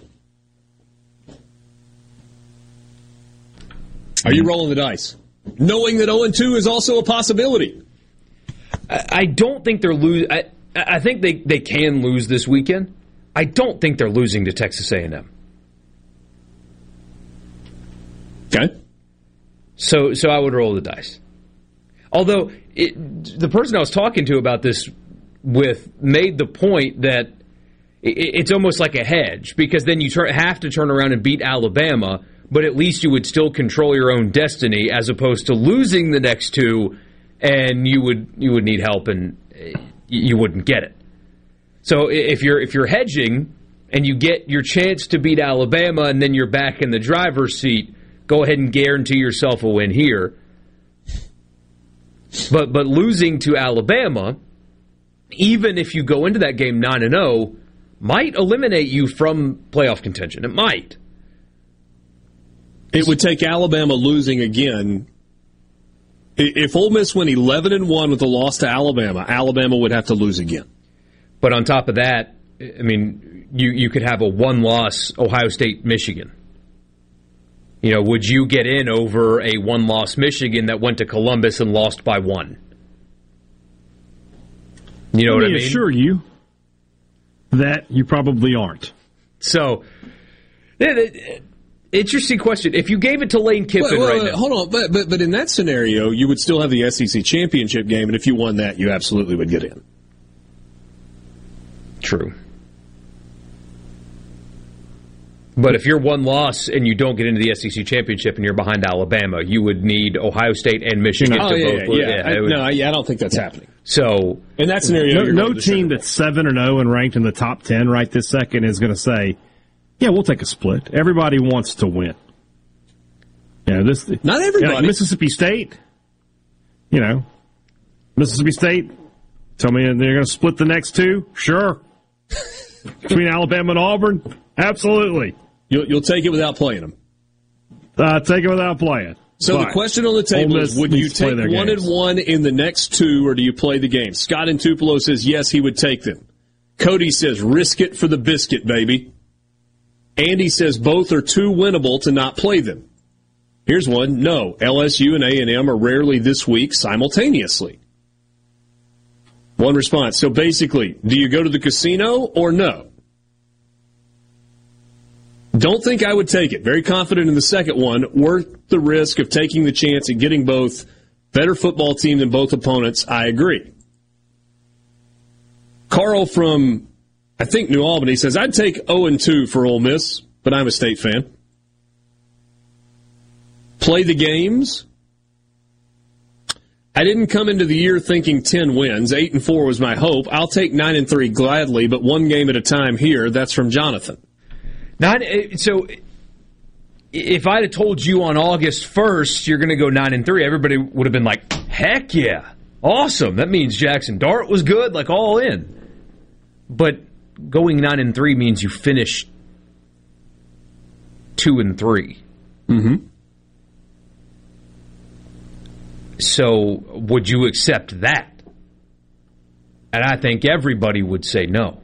I think finishing 2-3, you're a 1-point dog to LSU. Depending on what A&M looks like, you're probably favored in that game. You're going to be favored in the Egg Bowl. At worst, Arkansas will be a similar line to LSU. At worst. More responses. LSU and A&M have way more talent on their roster compared to Ole Miss, but Ole Miss has a better head coach and offensive play caller. Ole Miss goes 2-0. Another. Reward is too high at this point to settle. Roll the dice. Another. There's a chance 9-0 Ole Miss locks up the West against Alabama. By the way, Richard, you missed yesterday. I brought this scenario because yesterday we did, if you're a Mississippi State fan, is there anything short of a win that would satisfy you? Talking about this week? Yeah. So before we get to Moscona, what would your answer be? Is there anything short of a win in year 3 against Alabama that is satisfactory or would be satisfactory? Oh, yeah, going in there and playing well and being competitive. I mean, are you still bummed out if you lose the game? Yeah, and if you're really competitive and you don't pull it off at the end, that would be bummed out. But I think Mississippi State playing well against an Alabama team that, is really good, newsflash, would be a step in the right direction for the program overall. Hunter in Columbus says, I would let it play out. Preston in Fulton says, I'd take 0-2 if we could win out after that. Jerry in Brookhaven says it's more fun to play the games. A lot of good responses. Sports Talk Mississippi. We'll visit with Matt Moscona on the Farm Bureau guest line when we come back.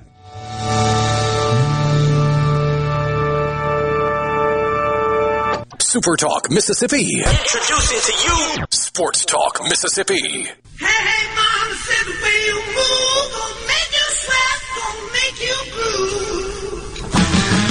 Sports Talk Mississippi, streaming at supertalk.fm, Supertalk TV, and of course on your Supertalk Mississippi radio stations. All guests join us on the Farm Bureau guest line. Check out favorites.com and go with the home team, Mississippi Farm Bureau. Matt Moscona, live and in the flesh from Baton Rouge, joins us this afternoon. We both have our old school earbuds in. Hopefully that helps with our audio quality. Good to see you, my friend. It's always wonderful to see you as well. I feel like you and I have talked this week, mostly because I dug up an old clip from you from SEC Media Days that I've referenced on my show probably 24 times. Well, I'm glad. I actually went back and watched what you posted. I was like, hey, that kind of made me sound smart. What I'm wondering is if you have made yourself sound smart this week. Is guarantee the right word? You feel extremely confident that LSU is beating Ole Miss. I think on Twitter you said I said it last week. I'm saying it today. I'm going to say it again Friday when I make my picks. There's no ambiguity here for you with this game. What gives? I just think LSU's going to win the game. Why? I mean, we can go through it, but I'm a little surprised at how much it's Joe Namath, Super Bowl III. That's not a guarantee. I mean, of course Ole Miss can win the game. I'm not waffling. I'm picking LSU to win the game. But what I didn't want is people to assume recency bias because of LSU's win over Florida. Mm-hmm. I think I know a lot about this LSU team. I think we all do. We know where their flaws are. We know where their strengths are. And more importantly, I know how LSU is going to respond in a tough situation. Listen, LSU is not a perfect team, and they have serious drawbacks. But I also know what their Achilles heel is that teams can expose. I'm not sure Ole Miss can expose, and that's the fact that if you have really good players on the outside, LSU cannot guard you. LSU's corners are not good enough. I mean, Richard, we've seen over the years, LSU has earned the DBU designation, right? Sure. When LSU could put Stingley or Ricks or Tre'Davious White or one of those guys, Patrick Peterson, I like my guy against yours. I don't care who your guy is, I like my guy. This team can't do that. And they got exposed by a really good Tennessee team. I don't know that I believe Ole Miss's receivers are so good that LSU has to respect them with numbers, which would leave them vulnerable in the defensive front. So I think, and I've seen Ole Miss go into these long lulls offensively. Vanderbilt led 20-10. Kentucky held Ole Miss to 3 points in the second half. I've seen those lulls, and I know how LSU responds when those things happen. So I think at home, I think LSU's going to win the game. I do. So you point out the DB wide receiver matchup. To me, I look at LSU and I see other areas that strike me as concerning. I feel like maybe offensive line has gotten better than it was earlier in the year. Defensive line may be a little bit healthier than it was earlier in the year, but I don't see a lot of depth in either of those areas. Am I wrong there? No, the big concern so Mason Smith on the defensive line, I'll go to offensive line in a second, but on the defensive line, we would have had a legit conversation if you and I were talking back in July or even in August that wide receiver on offense, defensive line on defense, the unquestioned strengths. LSU's defensive front is very good. B.J. Ojulari is a potential first-round pick. He may end up playing his way into round one. Ali Gay is a veteran player who's very good at the other end. They've developed some depth at end. Mason Smith is the guy, though, that we were talking about, former five-star defensive tackle. He's a freak. And he tore his ACL in the first defensive series of the season. So they've replaced him with Mekhi Wingo, who's a very different type of player, but he was a freshman All-SEC last year at Missouri. He is a small, low-to-the-ground, blow-up-the-launch-pad type guy, but different. Jaquaylin Roy is very good. And I'm not just trying to write off names, but after that, at tackle on the interior, you probably got three guys that you can rotate on the interior. And after that, it's a big, giant question mark. So if Ole Miss gets into a spot where they run the ball 70 times, brother, that's a problem. So LSU is going to need to get off the field because you're right. Defensive depth on the defensive line is a problem. So I look at what Ole Miss does offensively. And you and I, we talked about what the perfect scenario was for this Ole Miss team. And it was kind of the schedule, the way it was built. Because there are a lot of people like, well, Ole Miss hadn't played anybody. Yeah, that's fair. I mean, I don't think it's entirely fair because I think Kentucky's better, but because they made some mistakes at the end and then they lost to South Carolina, people are like, Kentucky's the 7th ranked team in the country. Yeah, whether they deserve to be that or not, I don't know. This team needed to grow, though, through the first half of the season, and I think they've done that. But the bottom line is they run the heck out of the football, and it doesn't seem to matter.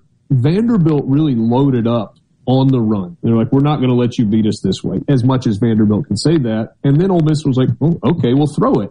So I've said this to a couple of people, and I'm curious how you might respond to it. Lane Kiffin, he is a lot of things. Stubborn, he is not. Like, if something's working, you've got coaches out there that are like, okay, that was working. Now let me show you how smart I am because we're going to do this. That's not what Lane Kiffin does. They're running the ball for 6 yards a carry. He doesn't care if they throw it 19 times in a game. Is Ole Miss going to find that in any facet of their offense? Well, they're able to run it, so they're just going to keep pounding it. Or they're going to be able to throw it, so they just keep throwing it based on what you've seen. Yeah, so I'm not telling you that LSU's pitching a shutout. I'm not telling you Ole Miss is coming here and they're not moving the ball. I think they will. I think for LSU, a key is can you get enough stops and keep giving the ball back to your offense to where eventually they break through, and when they do, they're a lot to deal with because they have really good guys on the outside.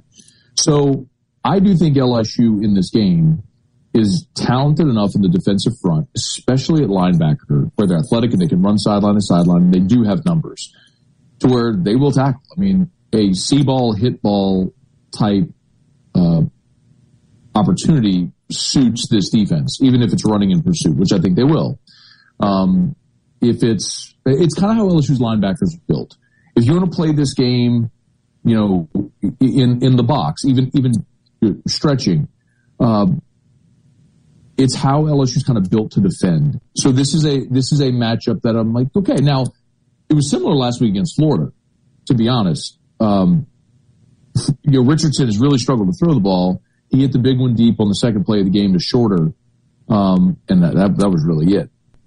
But all Florida really got was, I mean, look, they got a couple of busted plays, but one of them was Richardson going 81 yards. Sure. When he just and LSU just decided tackling was optional on that run. Bro, how bizarre was that play? And it wasn't like, and Richard, it wasn't like that was just some guys. Like, that was Micah Baskerville, that was Greg Brooks, that was Jay Ward. That's like some of your best players. Yeah. That were like, oh, I'm going to strip the ball instead of just getting this dude on the ground. Anyway, listen, I have so much respect for Lane Kiffin. Like, I think I told you, I wanted LSU to hire Lane Kiffin last year.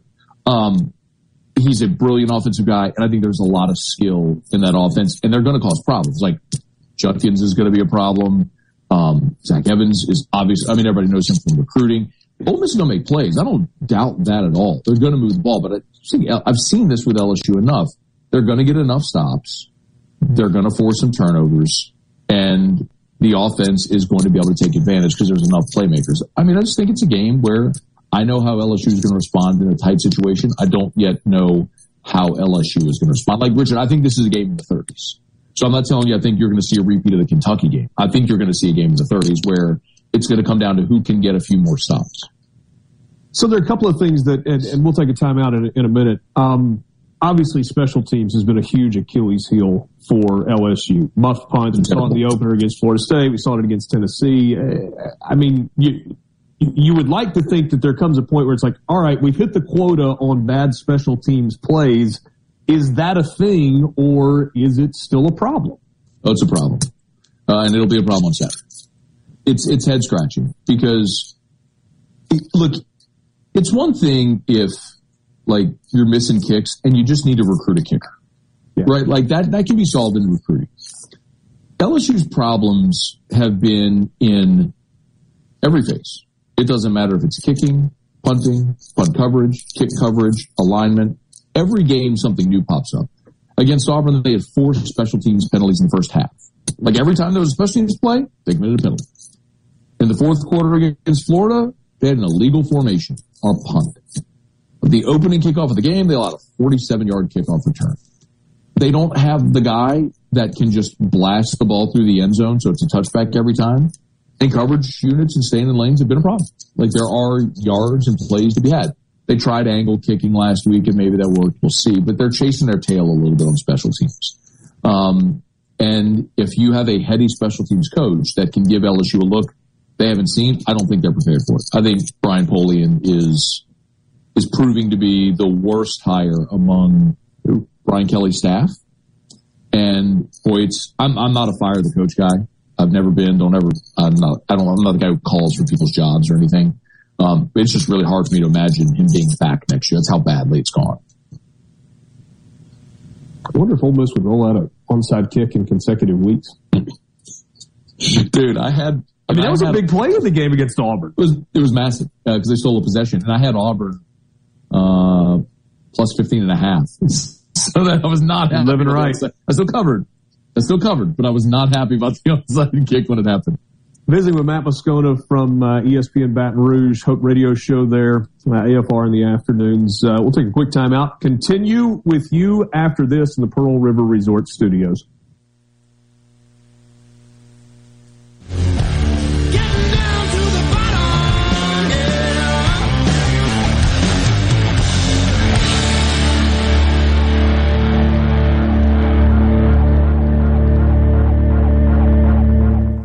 back to Sports Talk Mississippi. Are you ready? On the Super Talk app, supertalk.fm, and always on your local Super Talk Mississippi station.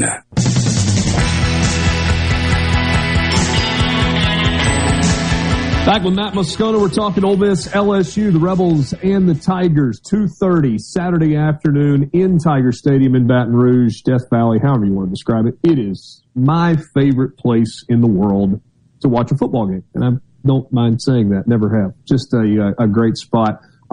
Is it the home field advantage that it once was? Sometimes. I think LSU's got the same problem that a lot of places have. I think you could ask that question to Tennessee, but then you look at Saturday and you go, that was a big advantage. Yeah. Well. So I think in spots, LSU is still that. When you get the right opponent coming through, a winning football team, a good opponent, the perfect storm, all that stuff, it's everything Death Valley is and always has been. The problem is LSU got caught up in the arms race that so many other schools did of stadium expansion, and they grew it to 102,000. I've always said it's equivalent to like buying a fleet of horses the day the Model T was invented. Like you went and bought 100 CDs the day that Napster came out. Sorry. Like you just kind of missed it. So the LSU has the same problems everybody has. Stadium's too big. So it's expensive. Park, traffic's awful. Home experience is too good. So when LSU, look, man, Mississippi State came rolling through here. You probably had 20,000 empty seats. Southern comes rolling through here. New Mexico. That's just the nature of it. Yeah. Saturday is going to be really good. You get a top 10 Ole Miss team coming in. It's going to be a beautiful day. People are excited after the Florida win. Saturday's going to be fun. Saturday's going to be a really good environment. So Matt, I've been to a bunch of Ole Miss LSU games in Baton Rouge. And I said it a second ago. I mean, there's nothing I think that compares to it in college football, especially being on the field. I mean, I've had the cool vantage point of being on the field a bunch of times there. The experience in 2014 was different than all of the times I had been there previously, right? Because Ole Miss came in top 5 in the country with a 3 next to their name, low-scoring game, and I had never seen Tiger Stadium like that. I had seen it like if I was watching an LSU game against Alabama, an LSU game against Florida or Auburn or whatever through the years. Do LSU fans see that number next to Ole Miss's game and go, okay, this isn't just another, hey, Ole Miss is coming to town and it was a great rivalry in the 60s. This is it's our time to help. Absolutely. I mean, I think that's one of the reasons, honestly, why a lot of fans have some anxiety about the game to begin with. Whereas, and I'll tell you, man, the conversation I referenced in the last segment that you and I had, I don't know if you really remember doing the interview at Media Days, but like you and I were sitting there and you started talking. I asked you about the schedule and you kind of started talking me through it and I pulled it up. And then you laughed at me because it was the first time I had actually looked at the schedule. You're like, it's 6 weeks to the season and this is the first time you're looking at Ole Miss's schedule. Well, it was.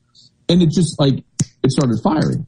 And I was like, Ole Miss is going to be 7-0 when they come to Baton Rouge. I mean, they beat Kentucky. They're 7-0 when they come to Baton Rouge. Right. And that was the only question. And it was. And they did. And they are. So I'm not surprised. And Ole Miss's ranking is warranted. I mean, they've won all there's only 9 teams in college football that have won all their games. But you very definitively said this is not the 7th best team in the country. And I believe that. And I think when you look at the remaining 5 games. Could Saturday change your mind? No. Because LSU's not a great team either. Beating LSU wouldn't change my mind. If you beat Alabama in Tuscaloosa or in Oxford, I'd change my mind. It brings up I'm derailing your conversation. No, go ahead. I love when we just talk back and forth. So I was doing an interview last week with Cole Kubelik and Greg McElroy on their show. And Greg asked me, he's like, when are we really going to know about this team? And I said, well, it's funny you asked that question. So let's say they beat Auburn, which they did. Mm-hmm. That doesn't make you know anything more. Let's say they beat LSU. You go, well, that's a down LSU team. What if they win in College Station? Well, they can't score. What if they then lose by 2 or 3 touchdowns at home to Alabama? Does that mean they're a bad team? Well, no. Okay.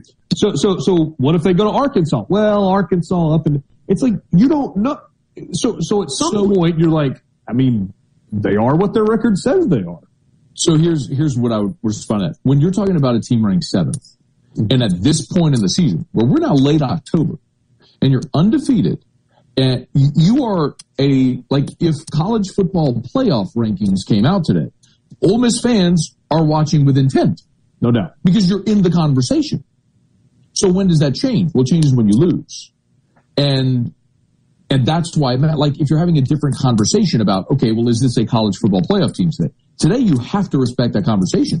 LSU can't have that conversation. They've lost 2 games. That's over. That's not even in the realm. The question is, this Ole Miss team, do I believe today that when those final rankings come out after the championship weekend, do I think Ole Miss is going to be in the top 10? I do not. What I think Ole Miss can be is a team that over this stretch of 5 games finishes 9-3, wins a bowl game, and goes 10-3 again. And the conversation you and I were having in July was, and I think I asked you the question was, okay, now that Matt Corral's gone, what would you say might be the greatest quarterback at Ole Miss, not named Manning? I think is how you said it. And I might agree with you. It's a conversation. Can Lane continue, regardless of turnover of players, to put Ole Miss in that conversation year after year after year? This is one of those years where they prove it, right? So back to the point about what this Ole Miss team is, we'll find out in time as it goes. But and as this of right theoretically should have been a down year. Sure. But the schedule has helped it not necessarily be that. Schedule has helped. Transfer portal obviously helps you bring in Jackson Dart. He's your starting quarterback. He's played really well. But let's also wait and have this conversation over these next 5 games. I asked an odds maker yesterday, Ole Miss's remaining 5, the only one they'll be favored today, right? Point spread values change based on results of games. But today, the only one Ole Miss would be favored is the Egg Bowl by 3. They'd be an underdog in all the rest of their games. It's not to say you're going to lose all those games. But, which is crazy because if you had asked that question a week ago, he would have said probably favored against LSU based on what they had done so far. Maybe favored against A&M. We'll see what they do against South Carolina because they hadn't shown you anything. Yeah. Arkansas without KJ Jefferson, you're probably favored against them. Egg Bowl would have been tighter than it would have been a week ago. Yeah. Without KJ, Arkansas is a completely different team. I think we would agree with that. He makes everything they do offensively go, and their defense stinks. Yeah. By the way, I don't think Ole Miss is losing all 5 games. I don't think they're going 1-4 in the 5 games. I think minimum they get 2. I think best case you probably get 3 of them and go 10-2, which would be, I think, an incredible year. You're in the New Year 6. Again, if you're 10, you're probably back-to-back Sugar Bowls. Yeah. But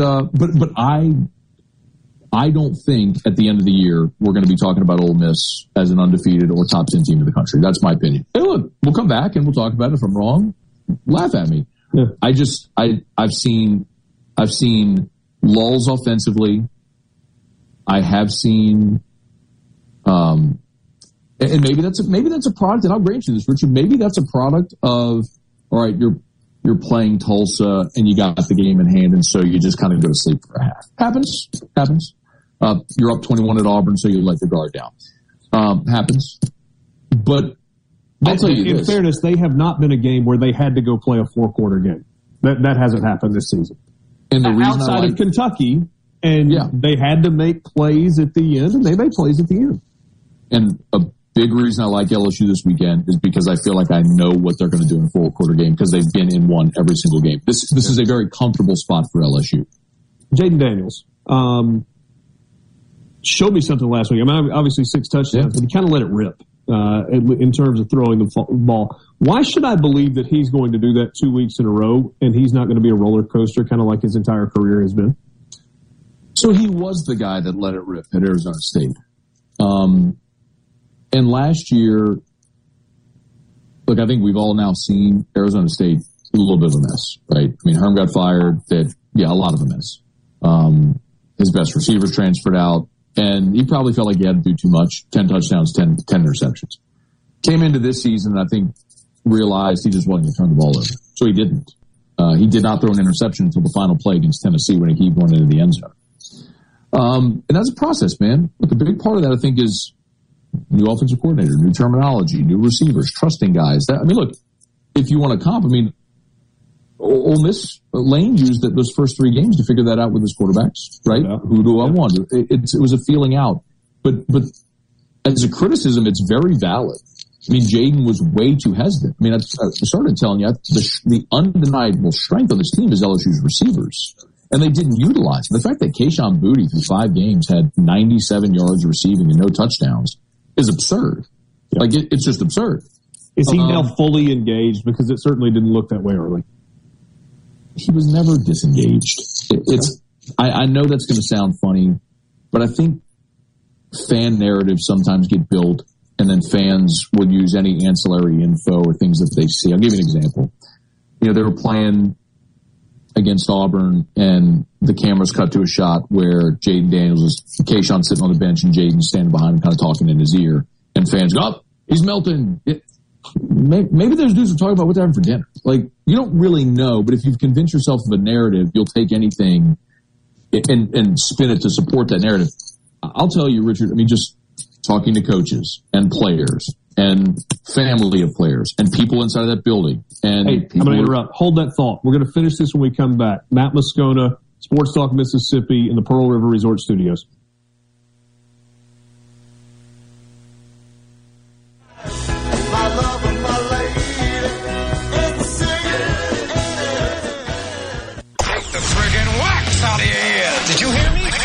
This is Sports Talk Mississippi. Woo! I say, sports fans. Now, here's more on Super Talk Mississippi.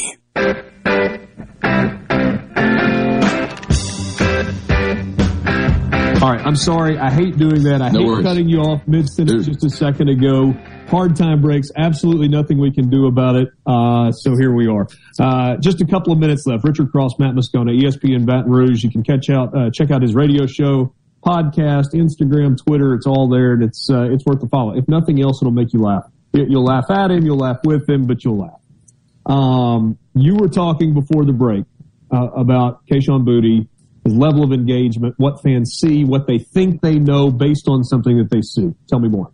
Yeah, I've warned you, long-winded radio guy. Sorry. Happens. The point with Kayshon is he has been engaged all year. Does he want the ball more? Absolutely. I think there's probably some frustration there, wanting to do more, help more. But Brian Kelly named him a captain last week because of how he practiced. Every time you talk to anybody within the program, they all say the same thing. He's engaged. He comes to practice every day. He works hard. He's glad they're winning. Like, yeah, I mean, every receiver wants the ball more, and I want receivers that want the ball more. But I really genuinely, Richard, you know me well enough, man. I would tell you if I thought it was different. I really don't think it's different. I think you have a guy that everyone is surprised that the numbers aren't there when he's been so dynamic. I mean, nobody knows that better than Ole Miss. The 2020 game was his breakout game. I mean, when he set a single game receiving record. Yeah, I don't remember anything about that. I don't know. Bro, that was. I don't look, man. As good as 278. Is that no? He went over 300 that day. Yeah, Josh Reed had the record at 292. Kayshon went over 300. I made reference a number of times to Kayshon Boutte is still open on that 15-yard dig route, and there's a run after the catch. I mean, he was, but it wasn't just him. It was the fact that Ole Miss had zero ability to get pressure on the quarterback, and so able to stand back there all day long. Look, Kayshon's a great player. He's still going to be a first-round pick. They needed to get him involved. They did, but it wasn't just him. What you saw, and I think you referenced this, was they started throwing 50-50 balls. And they got, LSU's wide receivers were a problem. I know Ole Miss has 2 corners they really like. LSU's got 7 receivers they really like. You can't guard them all. And if Jaden is willing to be patient in the pocket and find the open guy, they're a problem, man. And they were for Florida. See, that might be the biggest key to me in this game. Because is Ole Miss going to go 3 down linemen, which is kind of their base? Are they going to go to 4? And Cedric Johnson, who didn't play last week, is he going to play? Because he does 2 things. One, he's got the ability to go get the passer, and I don't care who the passer is. And number 2, he's got the ability to set the edge, which kind of funnels that run game back to the inside a little bit. They didn't have that last week. And I think that's a big part of the reason that Auburn went for 300 on the ground. I agree. LSU's not going to run for 300 yards. I don't know that they're capable. I don't think it's what they do or what they want to do. LSU does get Armani Goodwin back this week. He was their leading rusher when he got hurt against Auburn, hurt his hamstring. Against New Mexico. Hurt his hamstring. He's been out for about a month. He'll be back. But if you're looking for an X factor, it's Jaden Daniels' feet, man. He has the ability, and if I were an opposing fan, I would tell you we've all watched our teams in games like this. It's a frustrating ability where you feel like you've got a guy bottled up, like you've called the right defense, you've made the right play, but the really athletic guy just makes a better play and moves the sticks. Yeah. And Jaden has done that all year long. And if that's the last resort, that's how they'll move the sticks. And they're going to move the ball. They're going to move the ball. They're going to score. And I think it's going to be a really good game, and I really do. I think we're going to have a fun game. Do we need to stake bet on this or anything? Well, we can just go eat a steak, but we could certainly stake bet if you want. I would love to do that. My best stake bet right now, bro, is I don't know if you know Josh Bertaccini. He does radio up in Arkansas. And at the end of last season, he was convinced KJ Jefferson was going to be a Heisman candidate. And I just laughed him off completely. Yeah, look at your face, exactly, because you're a sane human. And he bet me a KJ Jefferson Heisman bet. It was if KJ is in New York, then I have to fly us up there, get hotels, all that stuff. And if he's not, then Josh has to buy me a really expensive steak dinner. I'm like, okay, has there ever been an easier bet in the history of mankind? I'll take it. Right? I'll take it. So I'm always down for Can I take it on two sides? I don't know. Maybe we just ought to eat a steak, and then one of us will tell the other how wrong we were. How about that? Oh, fair enough. I'm sure we'll do that in July either way. Thanks as always for your time, Matt. Good catching up. You got it, man. That was Matt Moscona from ESPN Baton Rouge joining on the Farm Bureau guest line. Check out favorites.com and go with the home team at Mississippi Farm Bureau. Long interview, covered a lot of ground there. Hope you enjoyed some of that. I got a lot of messages on the C Spire text line as we were talking. Two things I want to say before we wrap up. One, don't change the radio station, because coming up next, you've got Thunder and Lightning on the radio, hosted by Brian Haydad, all things Mississippi sports. That is from 6 o'clock until 7 o'clock. And also, if you want with sort of. What? Kind of. All things Mississippi sports. Did I say Mississippi State? No, you said Mississippi sports. Yeah, you said all things Mississippi sports. All things Mississippi. No Jackson State on this one. Sports is what I meant to say. If you were not with us at the beginning and you've not heard the news today, Mississippi State mourns the death of a 19-year-old football player, Sam Westmoreland. Just a heartbreaking story. He was from Tupelo, 19 years old, offensive lineman, former standout player at Tupelo High School, and we extend our condolences to Sam's family and to his teammates and all of those who knew him. Godspeed for all of you. For Michael Borky and Brian Haydad, I'm Richard Cross. We'll talk to you tomorrow. Good night. Running a business is tough. If you're struggling with HR, benefits, and payroll, you're not alone. Many businesses just don't have the resources to keep up. That's where MWG Employer Services comes in. We provide a full range of employer services with everything from payroll to benefits to HR services and compliance, and can create a custom plan that fits your needs and budget. We're a Mississippi-based company that can help you focus on what you do best, growing your business. Call MWG Employer Services today at 601-206-7966 or go to MWGEmployerServices.com. A SuperTalk Mississippi media production.